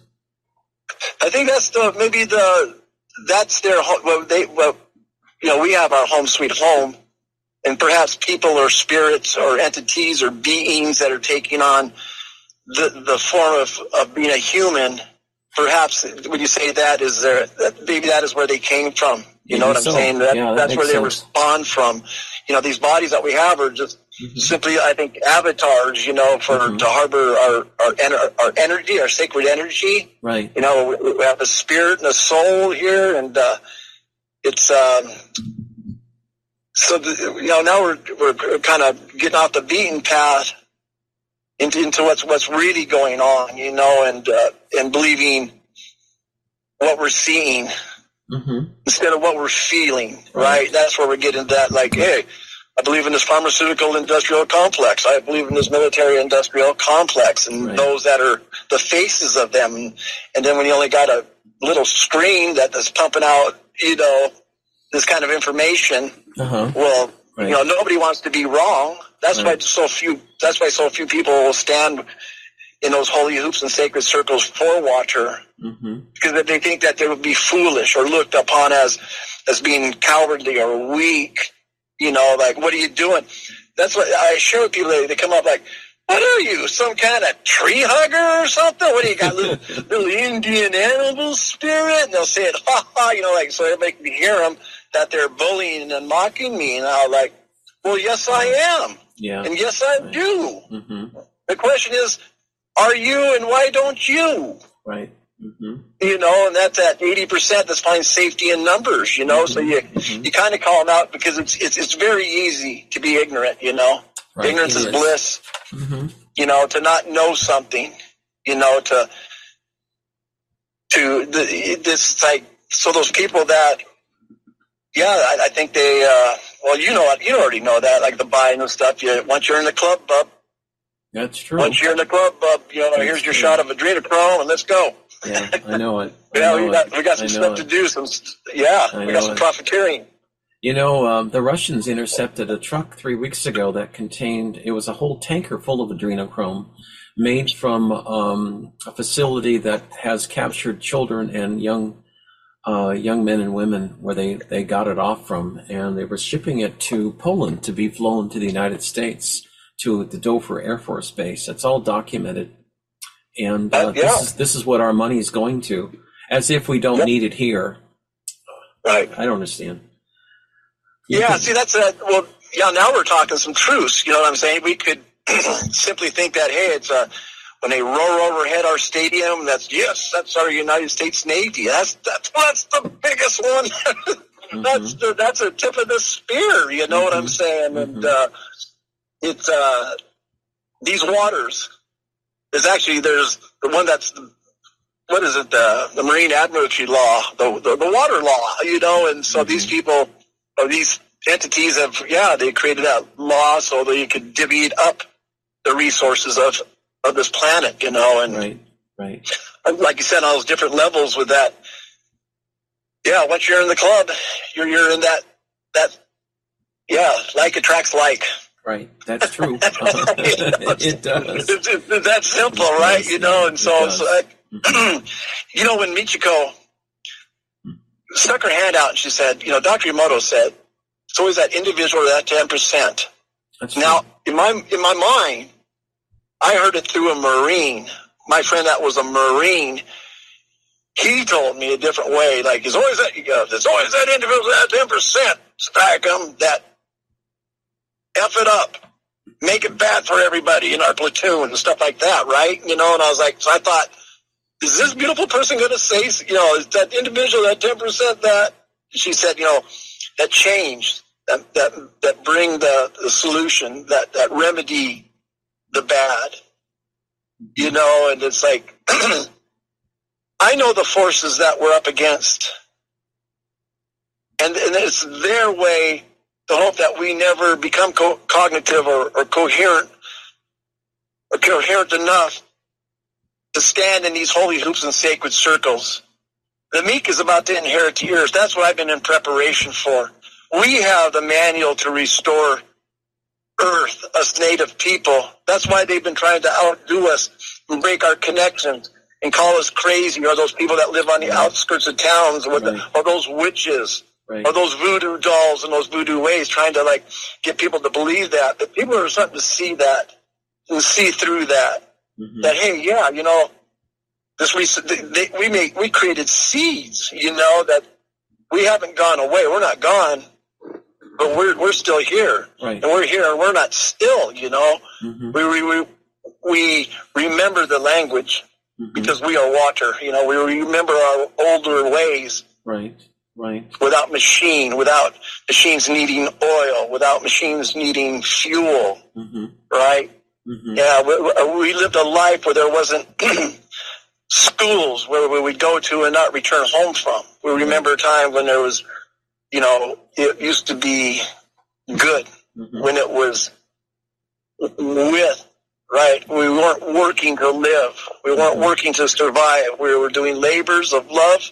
Mm-hmm. There's responsibilities that came with it, and acknowledgement that came with it, and then how to live in a good way. And so that's why I keep telling those that come to the circle, thank you. The meek shall inherit the earth, and that's what I'm here and preparing for. And my children and my great grandchildren now are part of this circle too. And so it's like, how did we stop that, And it's like, it is, Ted, like the natives, we fast for 4 days from the water and from the food. Uh-huh. That's medicine. That's Earth's medicine, right? And so you go 4 days without some food. You go 4 days without some water. It's not gluttony that you replenish on the fifth day. You just gulp, gulp, gulp, gulp, gulp, gulp, gulp, gulp, gulp, gulp. It's more of a, it's more of like, hey, that just one sip of water is enough for right now, and just a taste of that food will restore my energy where I need to be. And so that those people that need the adrenochrome, those that are harboring souls and getting away with those in there is it called dumps or something like that? This different level of vibration, of frequency and realm that people are coexisting in, it's more powerful than that, because love conquers all, right? And that's what water is. Mm-hmm. That's why they want it and control it so much, because water is love. Love is the source. Right. The source is the creator. The creator is energy. Energy is life, and life is water, and water is life. Right. And so there's a cycle right there, and that's what it is. And if these guys are tapped into it, these serpents are tapped into it. These Elohims are tapped into that. That's how you can control the masses, Right, exactly. Well, our legislature out in Washington State's completely captured by the negatives. I don't think it went through, but they had a bill recently, a couple of months ago, to forcibly fluoridate all the water supplies in Washington State. And even though fluoride itself is a poison, it's a toxic poison, it's not good for you. There's a lot of examples of that now going on, just through their their continued effort to abrogate all treaties. Everything fits underneath that. You know what I'm saying? Like what you talk about with fluoride and them getting the best legislation to fluoridate the water. Right. Yeah. There's no other place to dump it. Yeah, I know. So they have to feed us to kill us. You know, they did a study up in Canada, Bob, and they did a study of high school students in Toronto and Vancouver. And in Toronto, the water supplies were all fluoridated. In Vancouver, Canada, they don't fluoridate any water supplies. Vancouver has great water. And they did a study of high school students in both areas. And guess what? In the senior year of high school in Toronto, huge area, their IQ, the students' IQ is 20% less than it is in Vancouver. And scientists think it's because of the fluoridation of the water. The kids are stupider, dumber. They have less cognitive abilities, can't think as well because of the fluorides in their brain from the drinking water. Right. That brain fog, calcification of the pineal gland, exactly. All that. Exactly. Yeah. But you know, science. But it's difficult to believe if it's your government, you know, or a government, you know, that's why we got an army, isn't it, to protect us and keep us, you know, like, so we're all under that belief system that we need these forces to protect us, you know, and like what you said in the beginning with this pandemic or this scandemic is, I was kind of laughing one day because I saw him on the floor, you know, about social distancing and stuff, and I was like, remember that, sir, can I get you, could you put your mask up? Yeah, you all want to be safe, don't you? And I'm like, boy, what an umbrella. Yeah. What an umbrella for everybody to hide behind. Just one, you want to be safe, don't you? Well, that's what your head's for. That's what the eyes and the ears and the mouth are for. Hey, look out. Something's falling or something. You know, it's like, you know, well, how about living? You want to live, don't you? Yeah. Well, I haven't told you this before, Bob, but in my previous life, I lived in Nazi Germany, and I followed government orders until the Nazis did a bunch of mass killings, and I saw it, and I got pretty upset, and that's when I woke up, and then they executed me. So I learned my lesson then not to follow all government orders back then, because not all government orders are legal or right, for that matter, and they can lead into your demise. So anyway, it's a long story, but we all need to wake up. Bob, I got to ask you this question. I was in Eastern Washington here some years ago, and it was about 11 o'clock at night, and I was out in a rural area next to the Columbia, and I saw cloud people up in the moonlight. People, you could see their faces up in the clouds. Have you seen cloud people before up in the skies? Yeah, well, I'm not sure if we're talking about the same thing. Okay. Let me listen to more what you have to say about that. Okay. Well, I was visiting some friends over there, and I looked up in the sky, and there was a face in the clouds. The water, you know, clouds is a form of water, and you could see faces in the clouds. And I talked to a psychic friend of mine after that, and she said that they were cloud people, and I didn't know too much about them, but I sure saw them there. I felt their presence as well. I was wondering if you'd seen the same thing, experienced the same thing. I only see them as I don't know if I have over that way like that, or it's how I see them, or the way I'm kind of relating. I know you're probably talking about something different, but over here, this landscape, like they call it Mount Rainier, but at Tishwak, the place that touches the sky, they have these things that scientists call like lenticular clouds. And so to me, it's like, that's how I see it. The holy beings, the holy ones, and or faces, is those different layers that come down to that water that's on top of that volcano. The frozen water inside, you know, and that they say before, like there's special shells, there's special rocks on those shores of of that lake that's on top of that frozen mountain, you know, and when the cloud people come down and the sky people come down and they counsel, then they show me like images, you know, I like see them. Right. Do you see what I'm talking about? People are like, those are lenticular clouds. Oh yeah, that's a cedar hat. Yeah, they say one of that it's going to rain tomorrow. Or it's such a what do you call it? Like a discredit, or this is so casual how people like, you know, there it is, man. Right, like, I know. Don't you see it? And so I think that's a lot. Maybe it might be along the lines of like how you seeing the faces in the clouds over that way, and yeah, it's just yeah. I've also seen Native American spirits in around Mount Shasta as well. You can clearly see the pictures. If you look at the rock carefully, you can see the face, everything there. Bob, it's amazing, really. I've seen a lot of that in Peru as well, around Machu Picchu and all kinds of places where you can actually see faces where there's like the spirit has gone into the rock and they're there. They are there. I can feel their presence, so it's interesting. Yeah, I believe that too. I believe what you're saying like that. Totally. Totally. Yeah. Well, I want to tell you something quick, Bob. I've been fundraising for clean water for the Hopi Indians down in Arizona since 2018, and we do fundraising for them as well. And is there a need for clean water filters, clean water on the Snoqualmie as well, or what's their water situation like? I'm sure there is all around. I meant Puyallup, yeah, Puyallup. Yeah, as you know, as the urban Indians, where they you know, the word Tacoma means the place of water, right? Ko is the root word. Ko, that's what I was like. Tacoma, that mountain, and so we have over 800,000 businesses and people siphoning off the Puyallup River, and so you know it's gone through.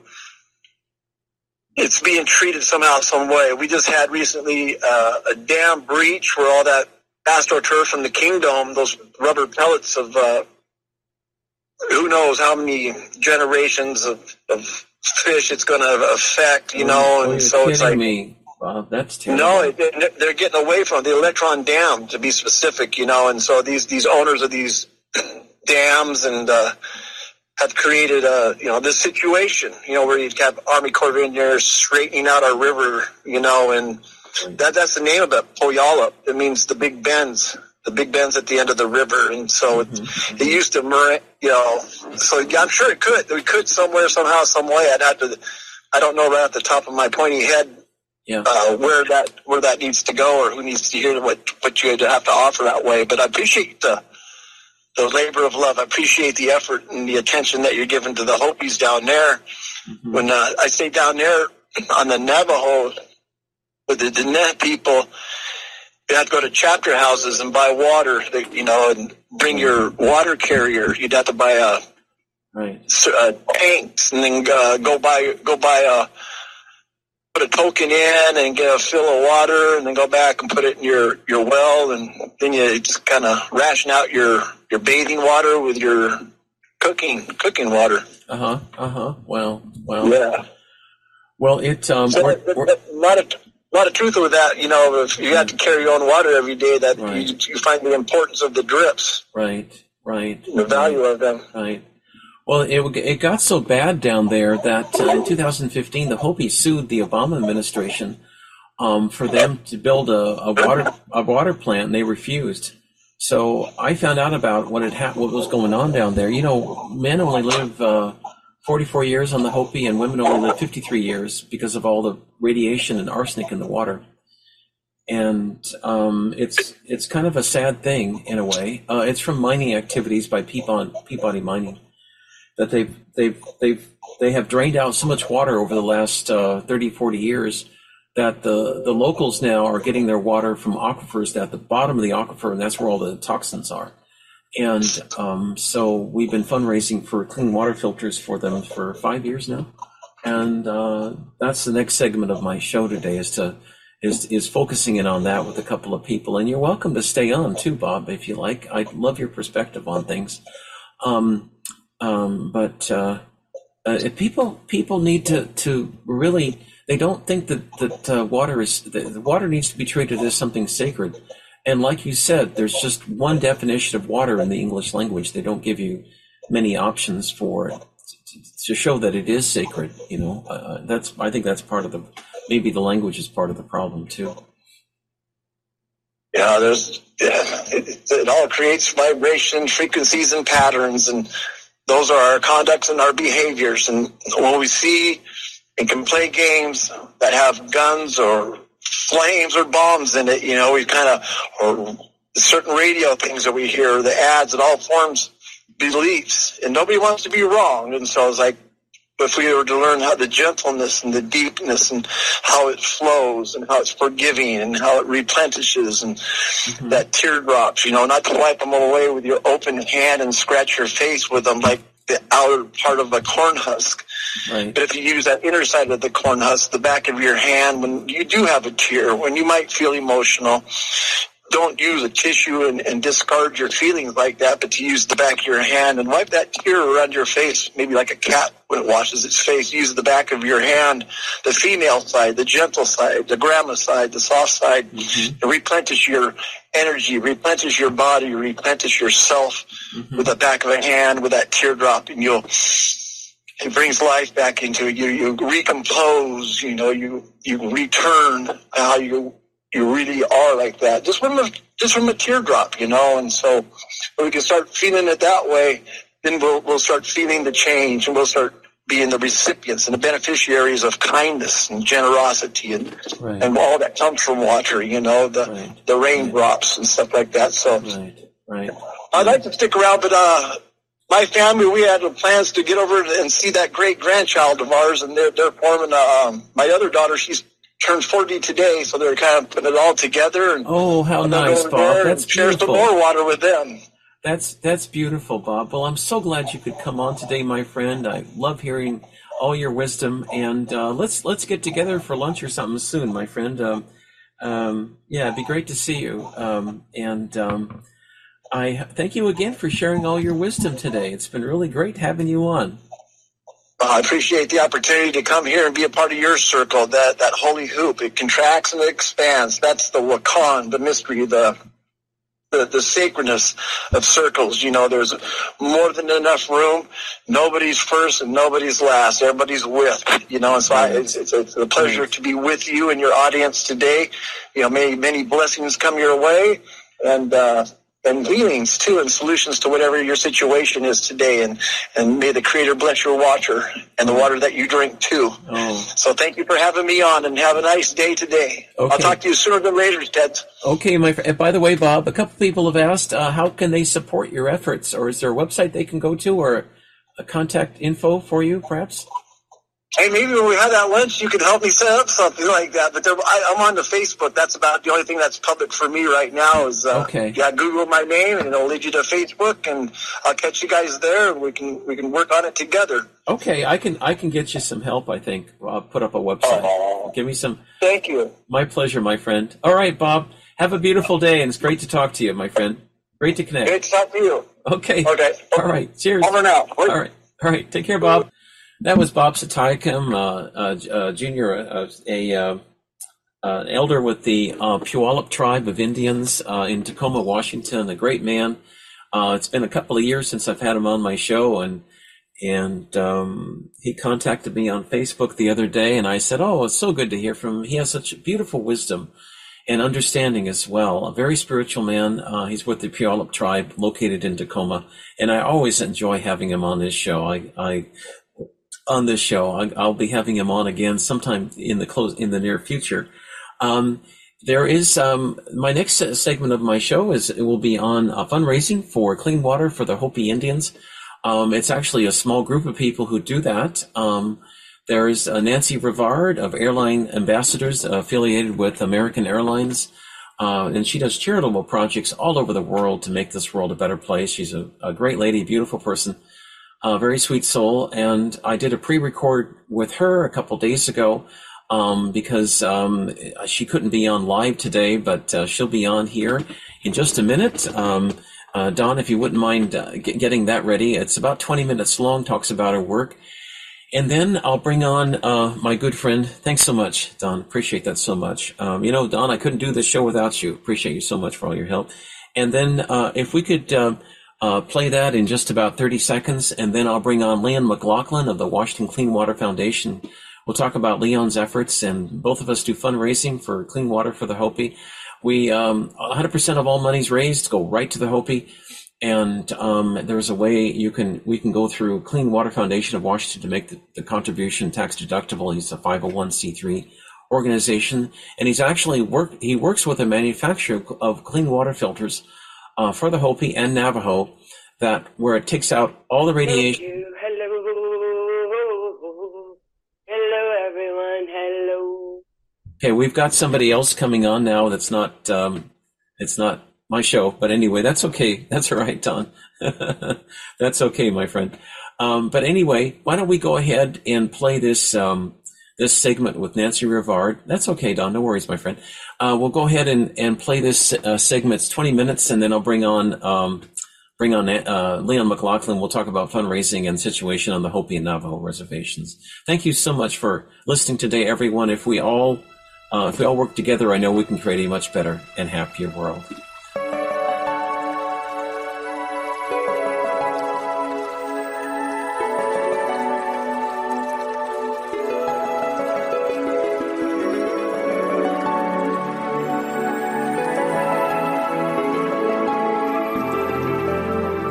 Leon, are you there, my friend? Yes. Hey, how's it going, Ted? Oh, fine. I was just getting ready to play Nancy Rivard, but we'll talk to you first, my friend, since you got on. It's so good to have you here. Leon is a wonderful fellow. He's got quite a story as to how he got interested in water. He has his own nonprofit organization called the Clean Water Foundation of Washington. Did I get that right? Yes, you did. Clean Water Foundation, WA.org. Okay, and you're located in, is it North Korea? Where you're located? I'm trying to remember. No, it's Seattle. Yep, Seattle. Yeah, you're located in Seattle. Just kidding. Anyway, and people, we both do fundraising. And the nice thing about Leon's got a heart of gold. And he does fundraising for the Hopi and Navajo. We both started, I don't know, about maybe 5 years ago. And he's been working with a manufacturer to produce these water filters. And what's amazing is that, and I want you to tell more about this, Leon, what's amazing is that the filters themselves are specifically designed to take out all the arsenic and all the radiation from the drinking water of the Hopi. And the Hopi men only live to 44 and the women only live to 53 years old because of all the crap in the water. And it's from years of mining by Peabody Mining who pumped out millions, trillions of gallons of water out of the aquifer. It affected both the Hopi and the Navajo reservations. So today the locals, the Hopi and Navajo too, they get their water from the same aquifer. They pump water from the very bottom of the aquifer, which has got all this crap in it. And but that's where we step in. And Leon is a genius. He worked with the manufacturer of these water filters to design a filter that takes out both the arsenic and the radiation out of the water. And so he sells them to us and the Clean Water Foundation at their cost. And so 100% of all monies donated to go to the water filters goes through myself and Leon, the Clean Water Foundation, to help them. And then we have Ernest Tahoe on the Hopi Reservation and a lot of other volunteers to get these water filters out to home. So we're making a real difference. And with that, please introduce yourself, my friend, and tell us a little bit about your work, your beautiful work. Yeah. My name is Leon McLaughlin, and I'm the CEO of the Clean Water Foundation. And like you said, Ted, it was amazing that we start working with the manufacturers to develop these filters that take out arsenic, uranium, and a lot of other contaminants and viruses. And we actually had Ernest help us design the filter. And he's the water director consultant for the Hopi and Navajo tribe that's been working with us. And when we started this project, 5 years ago with our first water filter going into the homes there. Now we have 5 years later over 400 homes with these water filters that's taking out the arsenic and uranium and is saving the lives of the children and their families on the Hopi reservation. And we started out actually on your show when Martha Childress had told us about you, and I came on your show, and we were in like 20 countries then around the world, and you asked, what are you doing in the United States? And I told you I didn't think it was a problem in the United States with water, and that's when you mentioned the Hopi and Navajo reservation, and I was totally shocked in Arizona that they had contaminated water, like a lot of other people that really don't know the situation there, and that's how we started. Right. And a lot of it, there's a lot of good people out there, Leon. They're just not aware of the situation. I remember flying down to Phoenix a couple of years ago to visit the Hopi, and on the flight down from Seattle, I talked to a nice couple from Phoenix, and of course, nothing's reported in the press in Phoenix. Nothing is reported in Arizona, and that's their own state, about the poor water conditions. So people don't know about it. They're not going to do anything to help out. But I'm so glad that you're doing what you're doing, and there's many volunteers as well that do help. And I think it's, how many homes do we have it now? 350? Is that right? 400. We're in over 400 homes with water units that we've been doing for the 5 years that we've been working out there, which is amazing. 5 years ago, imagine one home. And now 5 years later, we're in 400 homes. And also in the school, the First Mesa Elementary School, we just put a water filter in that school for all the kids. Oh, you did? And the elementary school teacher homes. So we not only put a water for the school that's out there, the elementary school, but the school teachers that's out there, we actually installed water units in their homes also. That was our latest project, which is awesome. Is that Hopieville or Kotzimo Village? Where are the first? It's in First Mesa, in Hopieville, right there. Okay. Yep, Okay. right on the reservation. Okay. Yeah, it's called the First Mesa Elementary School. Oh, how wonderful! How wonderful! When you're down there and you get a glass of water, it's deceptive because you don't realize what's in it. You know what I mean? But exactly. It may look clean, but it's not, And now it didn't start out that way. For as I know from Vernon Mesva, I believe, a Hopi elder told me that back in 1980 or 81, when Stuart Udall approved this terrible agreement with Peabody Mining, that they would be given water dirt cheap from the Hopi aquifer to use as sluice to send coal to some sort of processing plant in Colorado or no, it was in Vegas, somewhere in Nevada. But unfortunately, that allowed the company to pump out millions and millions of gallons of water. And as the water, this water was millions of years old, clean too. But this best water was used for mining activities. To benefit this company, which they made huge profits out of, but as the water was pumped out, it drained down. And how long, maybe this is off topic, but how long do you think it would take through natural means for that water supply to replenish itself? Millions of years? Would it take that long? What do you think? I think from what Vernon told me, which I was totally shocked, just like when we developed that filter, because I'd never, dealt with any uranium or arsenic of that level. But what happened is that they had told them they were only going to go down like 3,000 to 4,000 feet to get their water, and they actually went down much further than what they had promised the Hopi that they were going to go down. And that's why they tapped all of their water from those, like you said, from that aquifer. So it would probably take like a lot of years to get that water back and to get it back to where it was at before they drained it. And not only that, they're doing feasibility studies now to see how long it would take just like you're saying.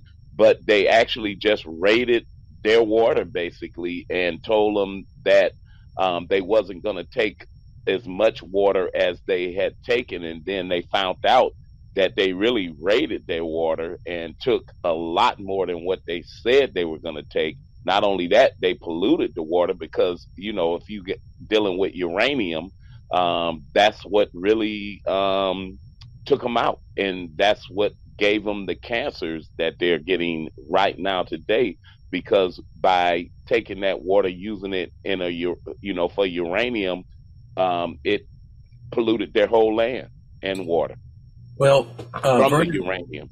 Yeah, Vernon Mesvaspa, I believe is Mesvias. Yeah. He the one that knows the whole story on what happened.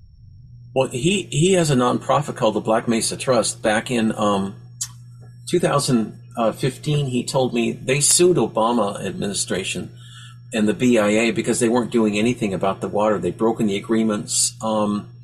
I'm not sure whether they sued Peabody Mining or not. I don't know how. Yeah, they did. They're trying to do it now. They're trying, right. But Peabody went bankrupt. So they really got shafted. Then they reopened under another company because Peabody is still operating. So they went bankrupt on that original company that you were talking about. Then they opened up the new Peabody company.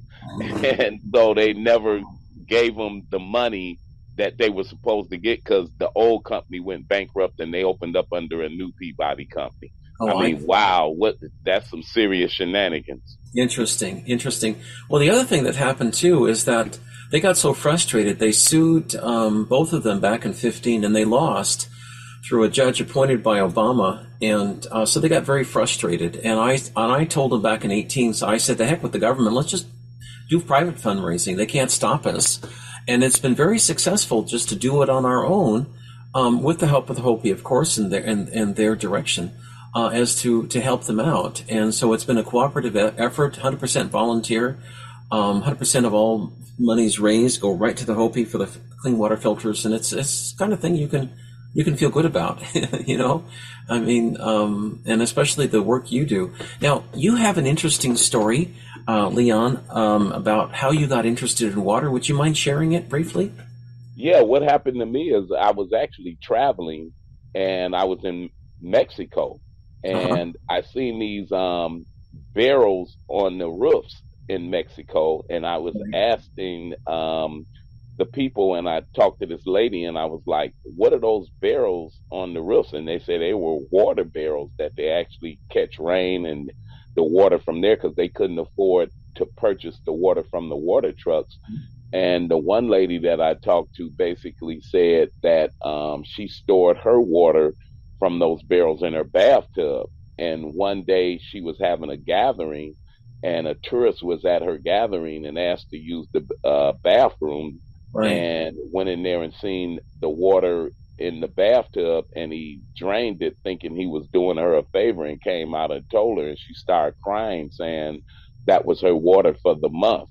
So I was wondering if you could make a mobile water unit and like the coffee carts and the hot dog carts. So I went to school for water distribution, repair, and maintenance and got a degree in it. And we designed a water cart like a coffee cart, and it was solar. And that's how we got started. And we're in our first location was in Bolivia, where we were working with World Vision, and they had like a Katrina situation. And we put that water cart there, and they found out that the water that they were getting from that water cart was purer than the water before the disaster, and they started using it for everyday use when it was meant for disaster and relief. And that's how I started out. Interesting. Wow. Yeah, developing these water carts. And it's just like when we went to the Hopi, because we were basically just taking out contaminated water, like water that the animals, because a lot of people was washing in the river, the animals was in the river. So we were taking out viruses and contaminants from like the river, the ponds, the lakes, But on the Hopi situation with the uranium and arsenic, I never had done that before. So we actually talked to some manufacturers that specialized in uranium filters. And it was during the pandemic, as you called the scandemic, and everybody was home.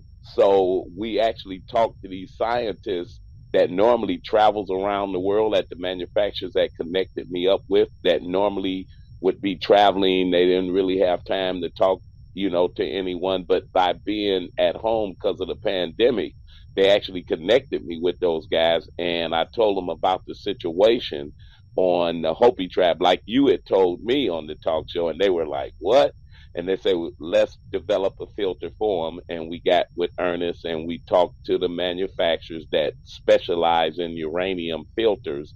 And we developed the filter from a water sample that we had got from the Hopi land, because all of our units are custom made. So we actually take a water sample, see what's in the water. Then we make a filter to help that situation there with the contaminated water. And that's what we did with the uranium contamination and the arsenic and the other viruses and contaminants. And we actually, because we normally use like UV light to kill the viruses, but they actually made a filter that could take out contaminants, viruses, and the uranium. And we designed that. That's how we ended up, because I had never dealt with uranium ever. I mean, that was heavy. Yeah, right. Well, all the angels are thanking you. All the elders of the Hopi and Navajo are thanking you. And everyone who's helped in this effort, because it's important work, and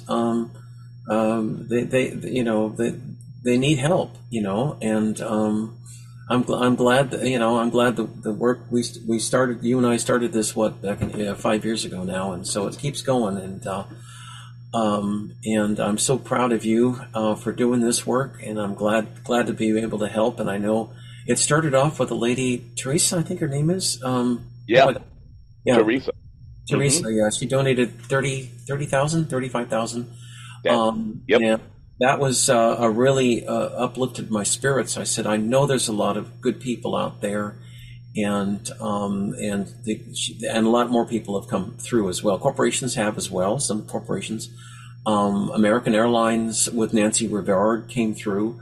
And I heard after that President Trump was one of the people behind that in fall of 2019 or 20? I can't remember. I think it was 19, where American Airlines came through with $20,000 to help as well. I mean, we can all help. Lots of ways we do it, but President Trump didn't take credit for it and kept his name out of it. But he was behind one of the reasons why it happened. But if we all work together, Leon, we can create a much better and happier world. The Navajo have the same issues with the same water supply, I assume? Yes, because they're on the same reservation. So it's the same, because, we take water samples out on the reservation, right, and they're on the same reservation. And yeah, they have the same issue because of that polluting from the Peabody Mining Company. And like you said, they had a pipeline that they took that water from the aquifer that went to Nevada to supply energy for Nevada and California. It was, I think it was like the longest water pipeline ever in the U.S. No. You can Google it and check it out, and that's how they took their water for that pipeline. Yeah, for energy. Wow, Leon. Well, I like to focus in on positive things on the show, and this is a very positive thing people can do to help. How much do the water filters cost? $150, or what's the cost for the? Yeah, it's like $150, and each unit provides 50 people with clean, fresh drinking water for a year. Wow. And the replacement filters is like $40 per year to replace the filters, or after 10,000 gallons of water has been used. Right. So the manufacturers cut a deal where they're giving it to us at cost, and so $150 provide 50 people with drinking water. Mm-hmm. Wow. And those units last for 30 years. You just replace the filters, which is another good thing. 30 years. That's wonderful. My goodness. Yeah. You That's just replace the filters every year, but the units last for 30 years. wow. That's so beautiful. Yeah, that's so beautiful. Tell us briefly, just touch on this too briefly, Leon. How is your work going in other parts of the world? I know you do work in Africa, and boy, I lost count where you Yeah, are. yeah, we're in 40 different countries. Actually, we just did a deal in Honduras. We did Jamaica. We went to a school in Jamaica that does not only the school teach, the kids about water, and they do a basketball classes, and that's in Kingston, Jamaica, called the Majesty Garden School in Jamaica. We just did that a few months ago. And we did Honduras. We did a water unit there in a hospital that's helping the community out. We also did Mexico. So yeah, those are the latest projects. We actually got a artist from Mexico, Lionel, and he's about 20 years old, that's putting these paintings together, and we're working with our fundraisers, selling his paintings, and the percentage go for water units. So we have 3 events coming up, one in Beverly Hills, April 29th. We also have an event April 7th in Bellevue, fundraiser, and then we have a big fashion show dinner on May 27th in Kirkland, Washington. So the fundraiser's been going great. People been getting involved, and it's been pretty good. But yeah, we like I said, this year Honduras, the Philippines, and Mexico and Jamaica so far, along with the Hopi and Navajo. That's great. That's wonderful, Leon. It's great to have that kind of worldwide support. And look how much you've been able to do without government support. I mean, yeah, the grassroots effort's been amazing. I mean, like you said, we've been grassroots doing sure. the whole Right. deal, which is great. Just working together works with different people, artists. We got musicians that's helping us out. We're doing a Cirque du Soleil show April 7th. And I was just with some of the folks from Cirque du Soleil and who ran the Ringling Brothers Really? Circus. That's How going to be fun. performing on April 7th. Uh-huh. And I was with them last night, and they said, we're actually going to add more performers to your April 7th fundraiser. So that's going to be fun. We got How live fun. entertainment and a Cirque du Soleil show on April 7th at the Hyatt in Bellevue, Washington, the Hyatt Regency Hotel, place called The Nice. Suite, where we're going to be at. Yeah. Uh-huh. Isn't That's that great? That's great. I know. You had a big. We had a big fundraiser. It was about a year ago, wasn't it? Was it a year ago? I can't remember. It was. You had a whole bunch of bands fundraising for Hopi Hmm. Water. I can't remember all the details, but anyway. Yeah, we had a World Water Day because, this is World Water Day week. That's March right. 22nd was World Water Day. So we had a big fundraiser last year Right. with about 15 different acts for Right. World Water Day. And we actually did a Right. virtual concert Right. on that. Yeah. Right. Well, that is so great. Nancy Rivard of Airline Ambassadors wanted to be part of the program today, but she's out in a spot where she had a prior commitment and the internet didn't have internet reception. So I had She's in El Salvador. Sometime that internet is on and off where she's at. Yeah. Right. Well, she did a 20-minute pre-record today, which I promised I'd play. If it's okay, Leon, if we could play that in maybe 5 minutes. Well, we could do a couple things. I could play it in 5 minutes, and then you could come on at the end for 10. Or we could keep talking for another 15 minutes, and then I would play it toward the last segment of the day. Whatever you like is better on your. It's up to you, Ted. Just let me know. Okay. Well, let's just keep talking, and then that way it'll wrap up your interview, and then you won't have to wait. Okay. Yeah. What about? Do you do any work in Russia? Just curious if you have any connections there. We're in the Ukraine. We've Okay. been putting water units in orphanages. I just had a meeting on Thursday with some folks, I America organization, and we're talking about putting more water units in a water treatment plant in Ukraine. But we do have we work with the Peace Corps, and we put some water units over in orphanages in Ukraine, Moldova, and Hungary. where we have water units at. So we are working with the Ukrainian people on putting our water units there, and we've been working with the Peace Corps over there. Oh, that's great. That's wonderful. That's wonderful. I was in Egypt many years ago, and the Nile, the lower part of the Nile, looks great, but there's pollution issues there too. And people also get what's it called? It's a parasite in the water itself they can get from drinking it or swimming in the water. Have you done work in Egypt as well? I haven't went to Egypt. We haven't been over there. We've been in Africa, but not the Middle East. Okay.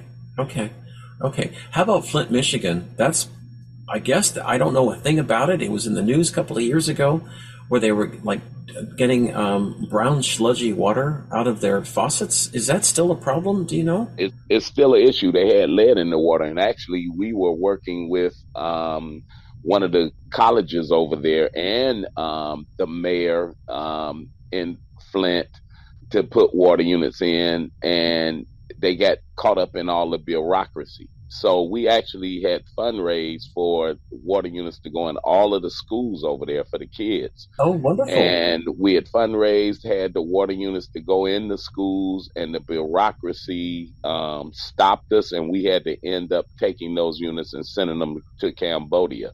They were super embarrassed. We were working with Oakland Community College over there, and the college was and that's in Auburn Hills, and they were super embarrassed that we had actually raised the money to put the water units in all of the schools in Flint for the kids. And the bureaucracy stopped us. They quit calling, they quit emailing back to us.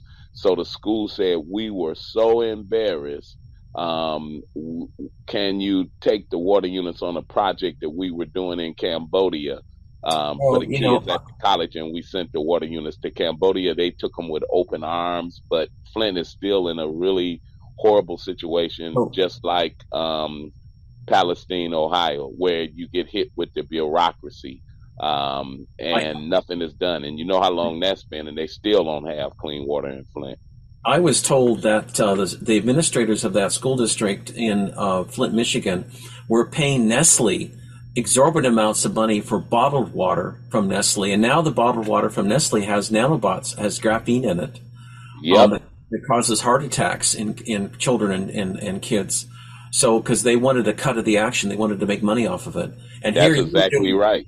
You were doing this for free, and you were willing to give it to them. And the government stood in the way so these kids don't have. I mean, this is disgusting. I'm sorry, it's disgusting. And those people are in jail. You're 100% right. That's how it went down. Nestle ain't no joke. Yeah, they blocked us in Flint. The school told me is Oakland Community College there, who were working with me because we wanted to get the kids involved in the project in Flint, and they're in Auburn Hills. And they told me, the dean of the college said, we are totally embarrassed on what happened on this project for us to bring these water units in the schools in Flint for free. And we already had the donations, we had the water units, and we had to end up taking those water units and sending them to Cambodia. And they welcomed those water units with open arms and didn't even take 30 days to close the water project deal in Cambodia. And here Flint stopped us with the bureaucracy. Well, when was that anyway, Leon? That was back like about, I would say 5 years ago or so, when they had that issue in Flint, and it's still an issue today. Okay. So that was back, I think, in 2018 when they first had it. Yeah. Sure. Well, imagine they still don't have clean water today. Right. The problem was the lead. That's what they were. I see. The issue was the lead in the water, because we had special made machines to take out that lead. I see. Well, I have some national media contacts, and I'm gonna make some phone calls this week on it. Yep. If you don't mind, I think I can get a lot of coverage on this. Give me a couple days. Okay. I'll see if I can turn things around. Frankly, Nestle and those government officials should be arrested. Exactly. It was horrible on what happened. Yeah. Well, that's what happened with the Hopi. I mean, that they had that same problem in 15. With I don't want to get political, but Obama and Obama appointed judge. They didn't care about the Native Americans. They just Yeah. Well, when you look at politicians, you know what I'm saying? right. It's bureaucracy. Like I said, Right. with the Flint thing, it's all bureaucracy. Same Right. thing with the Katrina situation, bureaucracy. Right. Remember Katrina? Yeah. I remember those people's. They were like just caged in that stadium in New Orleans for They I don't know how many months. in that stadium, like you said, for how many months? And That's they were exactly starving. right. Right, Yep. and there were violent crimes being committed against people there, including sexual assaults, and nothing was being done by the Bush administration. They didn't care. I mean, like, what is It was chaos, just like you said. That's exactly right. Yeah, I think the mayor even went to the penitentiary for corruption there during that time because of the Katrina thing. Yep. Wow. Yeah, the bureaucracy is a killer. If you're not doing it grassroots, just like you said with the Hopi, Right. if you're not doing the grassroots thing, nothing happens. Look at East Palestine, Ohio, the lies they telling those people that it's safe for the water and the air, and it's horrible. They'll never be able to sell their property or drink the water. And if they're telling them that the water is safe and it really isn't. And you hear the people saying, hey, we're catching rashes, we're catching stomach problems, and it's because of that water. But they tell them, oh, it's safe to drink the water. They even had the governor come on there and drink some water, and that was fake water he was drinking to say it, and he only took a sip if you look at the clip with the EPA. But what can you say? Well, the bureaucracy is horrible. Yeah, right. Well, that could have been all prevented if Norfolk Southern hadn't knowingly dumped. I mean, talk about insanity! Thousands of pounds right into a creek that goes into the Ohio River that feeds into the Mississippi, and then and burning it so it goes into the air and it heads eastward as well. You couldn't have done more to kill off more people by doing that. But we are getting help by benevolent extraterrestrials off planet to help them out. They're cleaning it up like they did Fukushima back 2007 in Japan. They did clean that up too, because they knew we couldn't handle it. They're not going to let us kill ourselves, but it clearly shows that it's time to change out this illegitimate government. They're not doing anything about it, and they don't care. I mean, when it happened, Bush went over to the Ukraine to give him another $100 billion. The only person that showed up was Trump. And then the Biden EPA decided to help them out, but I don't know how much it was or whether they're even helping him now. I doubt it. But I guess also, Leon, in a good way, this shows the power of the people to work from the grassroots level. Everybody can help a little bit, and you can make a huge difference, like with the Hopi and the Navajo now, and the people. That's the key. Too. That's the key. Working together from the grassroots. Do not, like you said, count on the government. And I learned that lesson in Katrina when it first happened, in Flint when it first happened. That the people need to make the move. And like you said on Hopi land, that what we're doing is amazing. I mean, on the grassroots level, I'm totally stunned on what we're doing and the accomplishments that we have made from when you first told us about the situation till today, where we have over 400 homes, which is from a little small group like us. To be able to do that is amazing. Yeah, absolutely. I need to run my producer just said we need to run the file now, but I want to thank you so much. What's your web address? www. What is it, please? So people can... if anyone would like to volunteer or donate for the Hopi and Navajo Reservation Water Project, is www.cleanwaterfoundationwa.org. Okay. Well, thank you so much, Leon. I'm sorry we have to Thank you for having me, Ted. Really appreciate it, and we'll see you soon, my friend. All righty. Okay. Talk to you later. Thank you. Take care. Bye-bye. My pleasure. Bye-bye. Bye. Go ahead and Don and run the pre-record. I'm sorry to run over.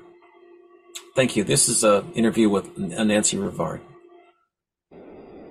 Hello, friends. This is Ted from Out of This World Radio, and I have a fantastic guest on today named Nancy Rivard from Airline Ambassadors, and she raises funds to make this world a better place through her charitable projects. And one of the things she works on is clean water for the beautiful Hopi Indian, and it's something actually started with your father. Was that right? Was your father into that, and you learned it? Yes, my father actually pioneered research into reverse osmosis. Wow. Okay. Which is one of the ways that we're helping the Hopi and Navajo clean up their water. I was particularly interested because I had, after my dad died, he was only 54, in 1981, I went out to visit the Hopi Indians. I embarked on a spiritual quest that took 7 years. First place I went was Hopi land, and to meet Grandfather David, the spiritual elder of the Hopi. Oh, wow. I had a remarkable experience there. It was really very beautiful. And ever since that time, I wanted to help the Hopi. Later, when Grandfather died, I was with Thomas Banyaka at the United Nations where he gave the Hopi prophecy. And the same phenomena that happened when I was in Hopi land happened at the UN. They had to close down the UN the next day. The wind picked up and 2 trees were uprooted. And then later I was with Thomas also when we had the prayer vigil for the earth in Washington, D.C. And Thomas actually stayed in my apartment where I live quite close to the Washington Mall. Oh, so I was so happy to meet Leon McLaughlin when he talked about working for the Hopi and using reverse osmosis technology. I said, oh my God, I want to do this as a legacy for my father. Nice. So we've been able to impact 3,000 people, specifically families, on the Hopi Reservation by raising money for these special filters that Leon is making. Beautiful. The poor people, the water in their aquifers, every time it rains, is filled with uranium and arson. And it's making them sick and they're dying. Right. So they have to drive 4 hours round trip to the closest place to buy clean water, and most of them don't have money for gas and all that. So we are providing these filters, so far impacting 3,000 families on the reservation, but we need a lot more. Right. That's beautiful. I remember Ernest Tahoe, Hopi elder, took me to a place where he said he had a Geiger counter, and he said, "Look, Ted, this place is full of uranium, and I'll show you." So he went to us. I think he went to the third mesa. It was a bit of a drive. Pulled off the side of the road, and he said, "See the rocks on the left side of the road that they're discolored? That discoloration is uranium." And so he took the Geiger counter and went off the scale. And he said, I think we should. What color were the rocks? They were kind of reddish. Looks like a bleached off-white and reddish, different colors. They looked very distinctive, but that was uranium, and it was very extremely high radiation content. And I said to him, I don't think it's safe to be here. So he says, no, but we just spent a few minutes. But I said, there's a cafe a half a block away. And they said, yeah, the people are exposed to the radiation all the time, and you can imagine what the water's like. The water must be just totally radioactive. Oh my God, that's horrible. Yeah, and this whole thing, this Peabody mining, the United States government said that they own the land when they put the Indians on what they thought was the worst land possible, arid and hard. Nothing there, yeah. They own what's underneath. So Peabody Mining came in and created these uranium mines and just left. And left the indigenous people there to hold the energy for the earth. Right. Exactly. Yeah, that's true. They did. Mm-hmm. Yeah. Oh, I hope. I'm going there in June. We're going, I'm going to be with Martha, and I'll meet Ernest, I hope. So I hope he can take me to the same place. Yeah, just ask him. He'll know where it is. It's I think it's Third Mesa. I don't know. It's a bit of a drive, about 45 minutes away from the what's it called? The Kotsamovo Indian Village. Okay. It just go. He'll know where it is. There's a little gas station and a grocery store, and it's past the hospital for the BIA.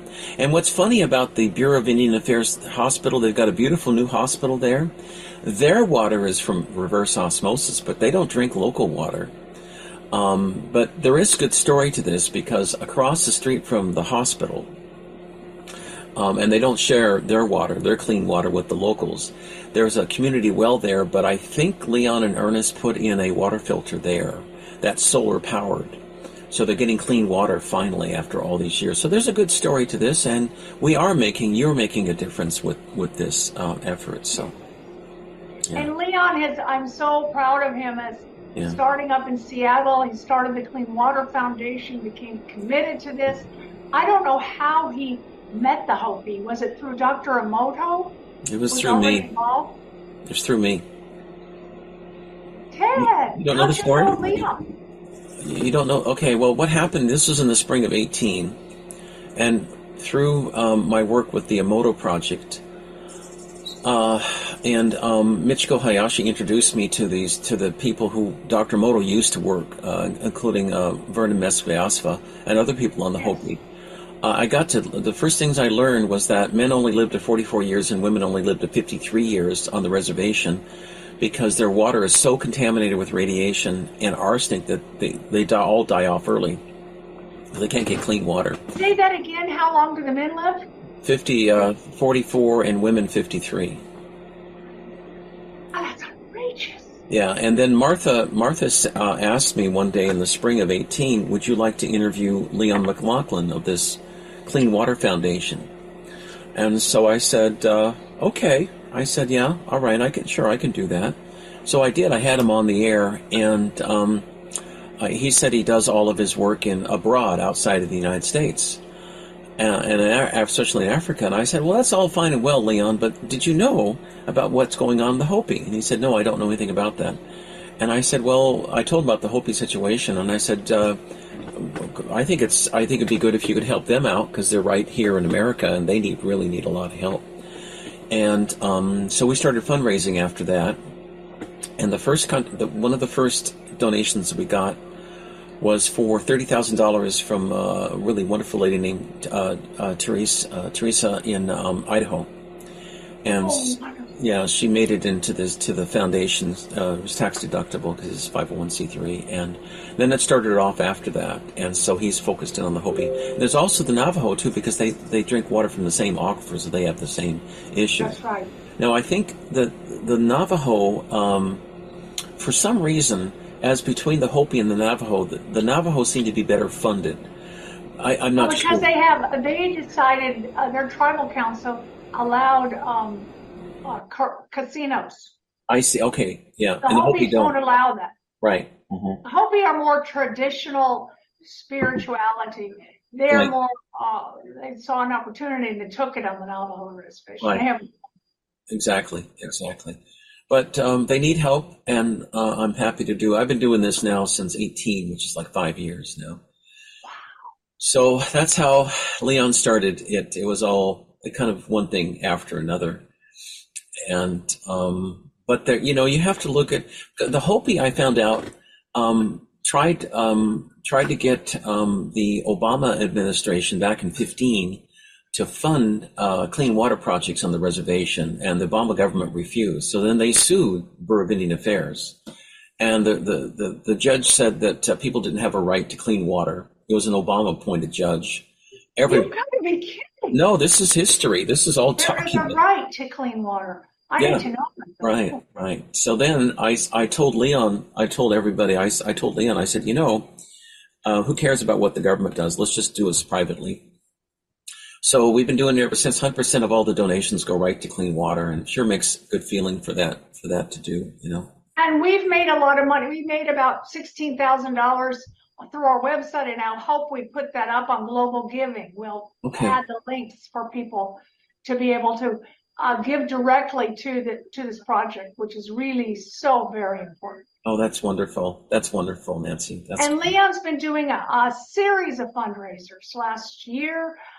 He's got one coming up April 7th, April 22nd, Yeah. And then April 29th in Beverly Hills.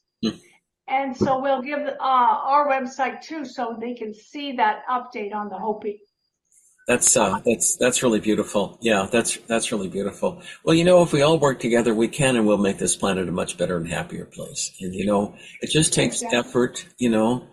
And most people on the planet want to make the planet a better place. They want to improve the lives of others, and they want to be service to others, not service to self. It's not just about yourself, But it's a time. This is a marvelous opportunity to help others. It's funny. I flew down to Arizona back in, I believe it was 19, to visit the reservation, the Hopi. And on the flight down from Seattle to Phoenix, there were a couple of people there who lived in Phoenix, and I told them about the Hopi's reservation and their problems with water, and they didn't know a thing about it. It's like Southern Arizona; they're in their own little world. Yeah. None of the media outlets talk about it, but I told them about it. So it's education too. The media needs to be informed about it. Exactly, and we actually nominated the Clean Water Foundation for the Global Project of the Year. Mm-hmm. It'll be named by the Water Project of the Year in Berlin in April 5th for having a huge impact. This is a totally grassroots effort. It's just our small organization and individuals that are helping this happen. Absolutely. And also, I had one of my father's friends come and meet Ernest on the reservation and look at what we're doing with the reverse osmosis filters and the gravity-fed filters. Nice. And he just said it was very great work. He saw the difference and how they're purifying this water in a beautiful, beautiful way. That's beautiful. Yeah, that's beautiful. There's a lot of good people out there who want to help. And there's more good people, I think, than the bad ones. Totally. And way back in college when I was going to school at UC Berkeley, that we had a class once, a philosophy class, and that we had a lively discussion about whether the basic nature of people were to be good or bad. And I always took the side it was good. And I still believe that. We have bad apples. I still believe that too. And you know what happens when those of us get together that want to do good? Right. That's what happened with airline ambassadors. Mm-hmm. The energy goes up. The excitement and the joy and the celebration goes up when we come together and we bring down more of the pattern. That whole story about the butterfly, how butterflies happen, the cells of the caterpillar try to eat off the imaginal cells of the when they're forming in its body. But the imaginal cells get together and their energy goes up in the celebration, and they ultimately overpower the other cells and bring forward a butterfly. How beautiful. That's great. That's great. I hope that's what we're doing for the Hopi. Well, absolutely. Absolutely. Could you give out your website, please, so people could contact you if they'd like to help? Absolutely. It's www.airlineambmotherboy.org. Please join us. I'll have a link up there for people to donate to this project, and it will make a huge difference. The profits go directly to helping the Hopi people, and we invite you to join our grassroots effort. Wonderful, my friend. Okay, great. Well, keep up your good work, and don't hang up. We've got some more things to talk about, but thank you again so much for coming on my show today, and it was great to have you. Thanks again on behalf of all my listeners for your wonderful humanitarian work. It's a pleasure. Thanks. All right. Thank you, Nancy. All right. Bye-bye. Bye. Okay, great, Nancy. Well, it's we got a 15-minute interview, 15 minute, which is perfect.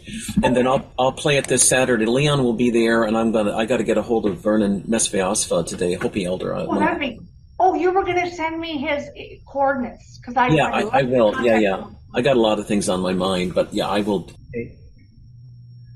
Don, thank you so much, my friend. That gives me a couple minutes to wrap up the show today. Out of This World Radio is a nonprofit, listener-supported show. I've been broadcasting for 10 years, and I started the show on the advice of my angels who told me I needed to start writing books and start my own radio show. So I've been doing it now for 10 years, and I want to thank everyone so much for their beautiful support. I know if we all work together, we can create a much better and happier world. And if you'd like to support the show, just go to my VBS website, or please go to my main website, which is www.outofthisworld1150.com, and contribute whatever you like. I think on BBS it's like $2.99 a month, or $5.99. I can't remember now. $9.99, $99.99. But any contributions are really really appreciated. I also have trips coming up, spiritual trips coming up, to go to Mount Shasta this summer. I'll be going at the end of June, at the end of August. Everyone who came on my trips last year all experienced miracle healings. For those who wanted healings, they got them. But a little caveat is that you have to be positive and open to it, and I guarantee it'll happen. I also will be going to Peru in May. If you're interested, we are going into the Hollow Earth, and hope to go into Agartha. I actually started going to Agartha 3 years ago when I was there. The circumstances, we weren't prepared to go in, but this time we'll be prepared. And if you want to come, please send me an email to outofthisworld1150 at gmail.com. And I can give you complete details. You can also find details at www.outofthisworldreadings.com as for more information. I have several books published already, including Journey to the Other Side of Talking to Angels and Benevolent Spirits, and you can get that at www.outofthisworldreadings.com. Out of This World is a nonprofit listener-supported show. We really appreciate your help, and I really appreciate Don and Doug for all their fantastic, as always, help. I'm also on Cloud Hub, as well as Brighteon, BitChute, Twitter, Truth Social, Gab, and Getter. So anyway, I'm all those other channels as well. I want to thank everyone so much for all their beautiful love and support. I know that it's tough times still for a lot of people around the world, but things are getting better. Also, if you're suffering any kind of health effects from the shedding or the shots, that there are good, inexpensive remedies available. I've written a couple of sheets up from good doctors, medical doctors. It's their recommendations regarding how to help. And just send me an email to outofthisworld1150 at gmail.com. I'm happy to send it to anyone who would like it. Also, I have a spiritual mentoring program where I teach people how to talk to the other side and to angels. And also, my Galactic Wisdom Conference just finished last weekend, but you can still watch it for up to 6 months. The replays are not available yet, but they will be next week. Just go to register for that. You can watch up to over 20 hours worth of speakers with some of the world's most famous scientists and healers at galacticwisdomconference.com. If you have any comments or suggestions for guests on the show, always welcome. Love to hear from people. Please go to just send me an email to outofthisworld1150.com. And a week from tomorrow, I'll be having my first Sunday of the month get together with all my listeners and supporters. On behalf of all my listeners and all my supporters, I really appreciate your beautiful help. And I know that if we all work together, we can create a better world. Thank you, everyone, so much for all your great help and support, and much love to everyone. Thanks, Don and Doug, for all your fantastic help. I hope you all have a beautiful and fantastic day. Also, before I forget, day after tomorrow, I'll be on Radio Soul International out of Vienna, Austria, at www.radiosol.at. That program will be bringing in a fellow who's experienced dozens and dozens of miracles, Richard Odette, O-D-E-T. He's a well-known author, and we'll be talking about God and miracles on Monday. I hope you can listen. The program starts at 12 noon Pacific time to 2 p.m. Pacific time. In Vienna, that would be from 9 p.m. to 11 p.m. Pacific time, Central European time. I hope everyone has a beautiful day. Thank you again, everyone, so much for your beautiful love and support. Bye-bye.